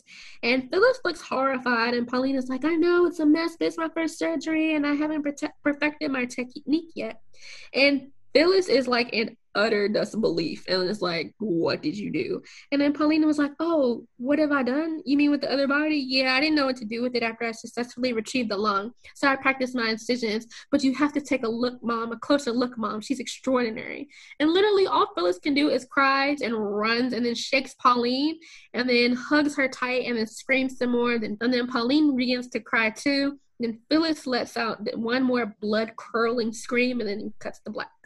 Bruh, I have goosebumps on my body right now. That scene was really sad. At this point, guys, clearly at the end of the movie, so, you know, if you did it to yourself and didn't watch the movie, you did it to yourself.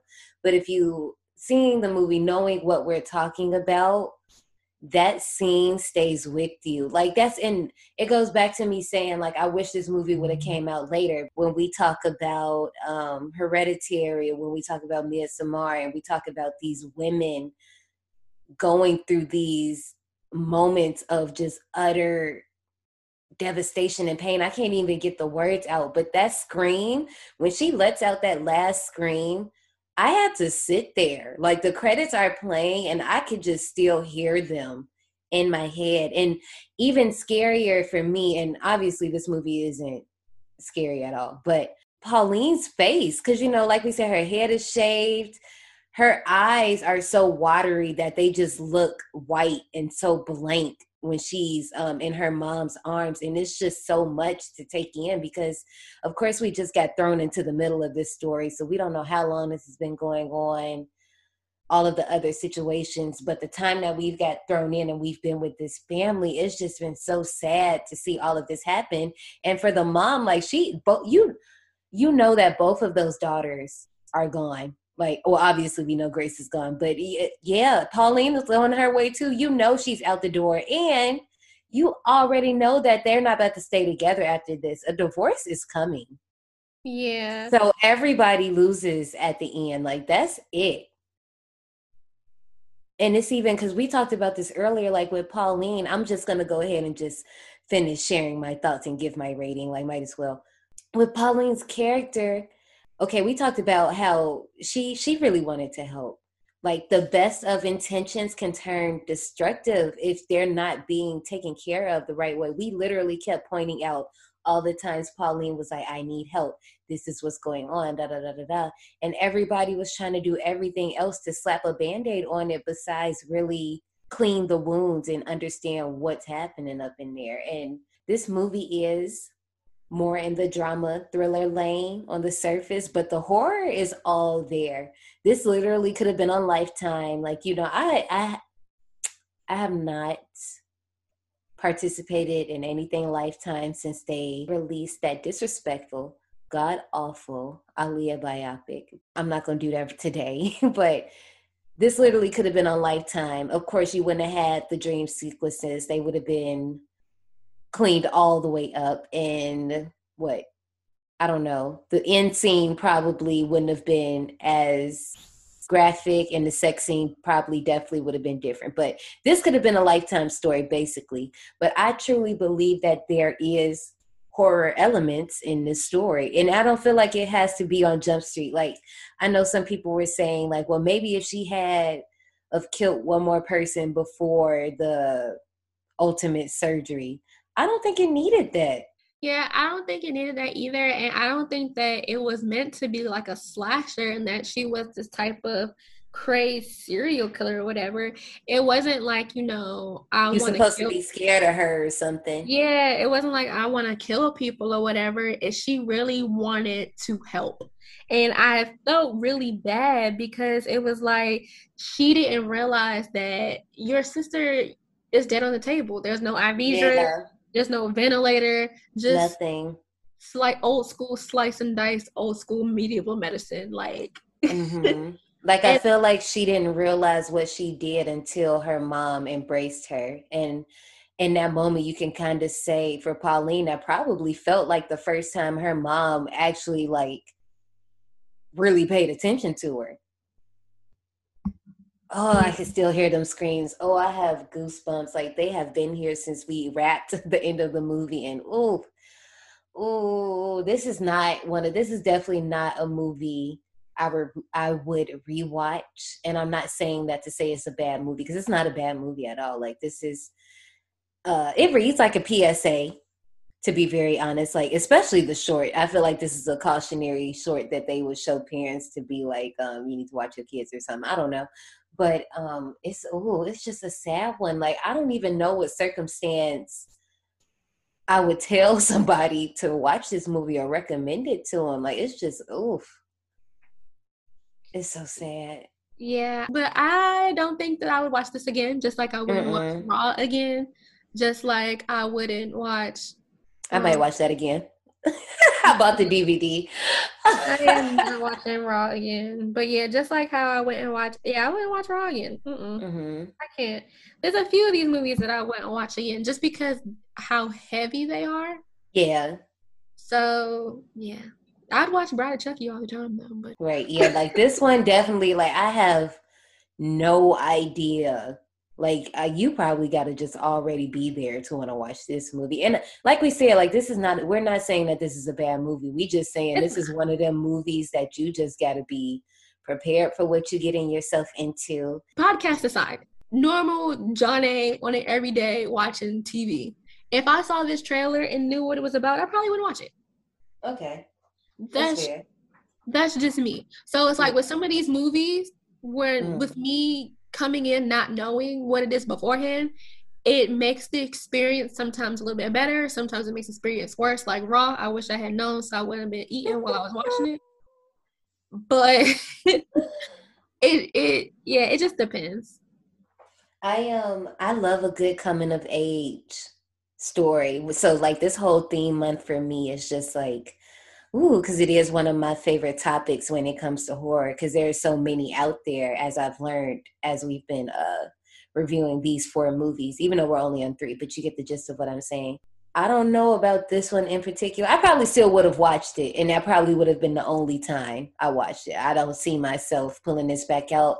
I can see myself referencing this movie in the future, but other than that, rewatching it, if I catch it like on a countdown, or if by some off chance we discuss it in some other forums, then I don't know. I still might not rewatch it for the forum. I might just have to catch like a highlight reel on YouTube and be like, yes, because it's that type of movie. Like it stays with you. Like we probably really didn't even have to watch it the second time. We probably would have been fine off the first rip.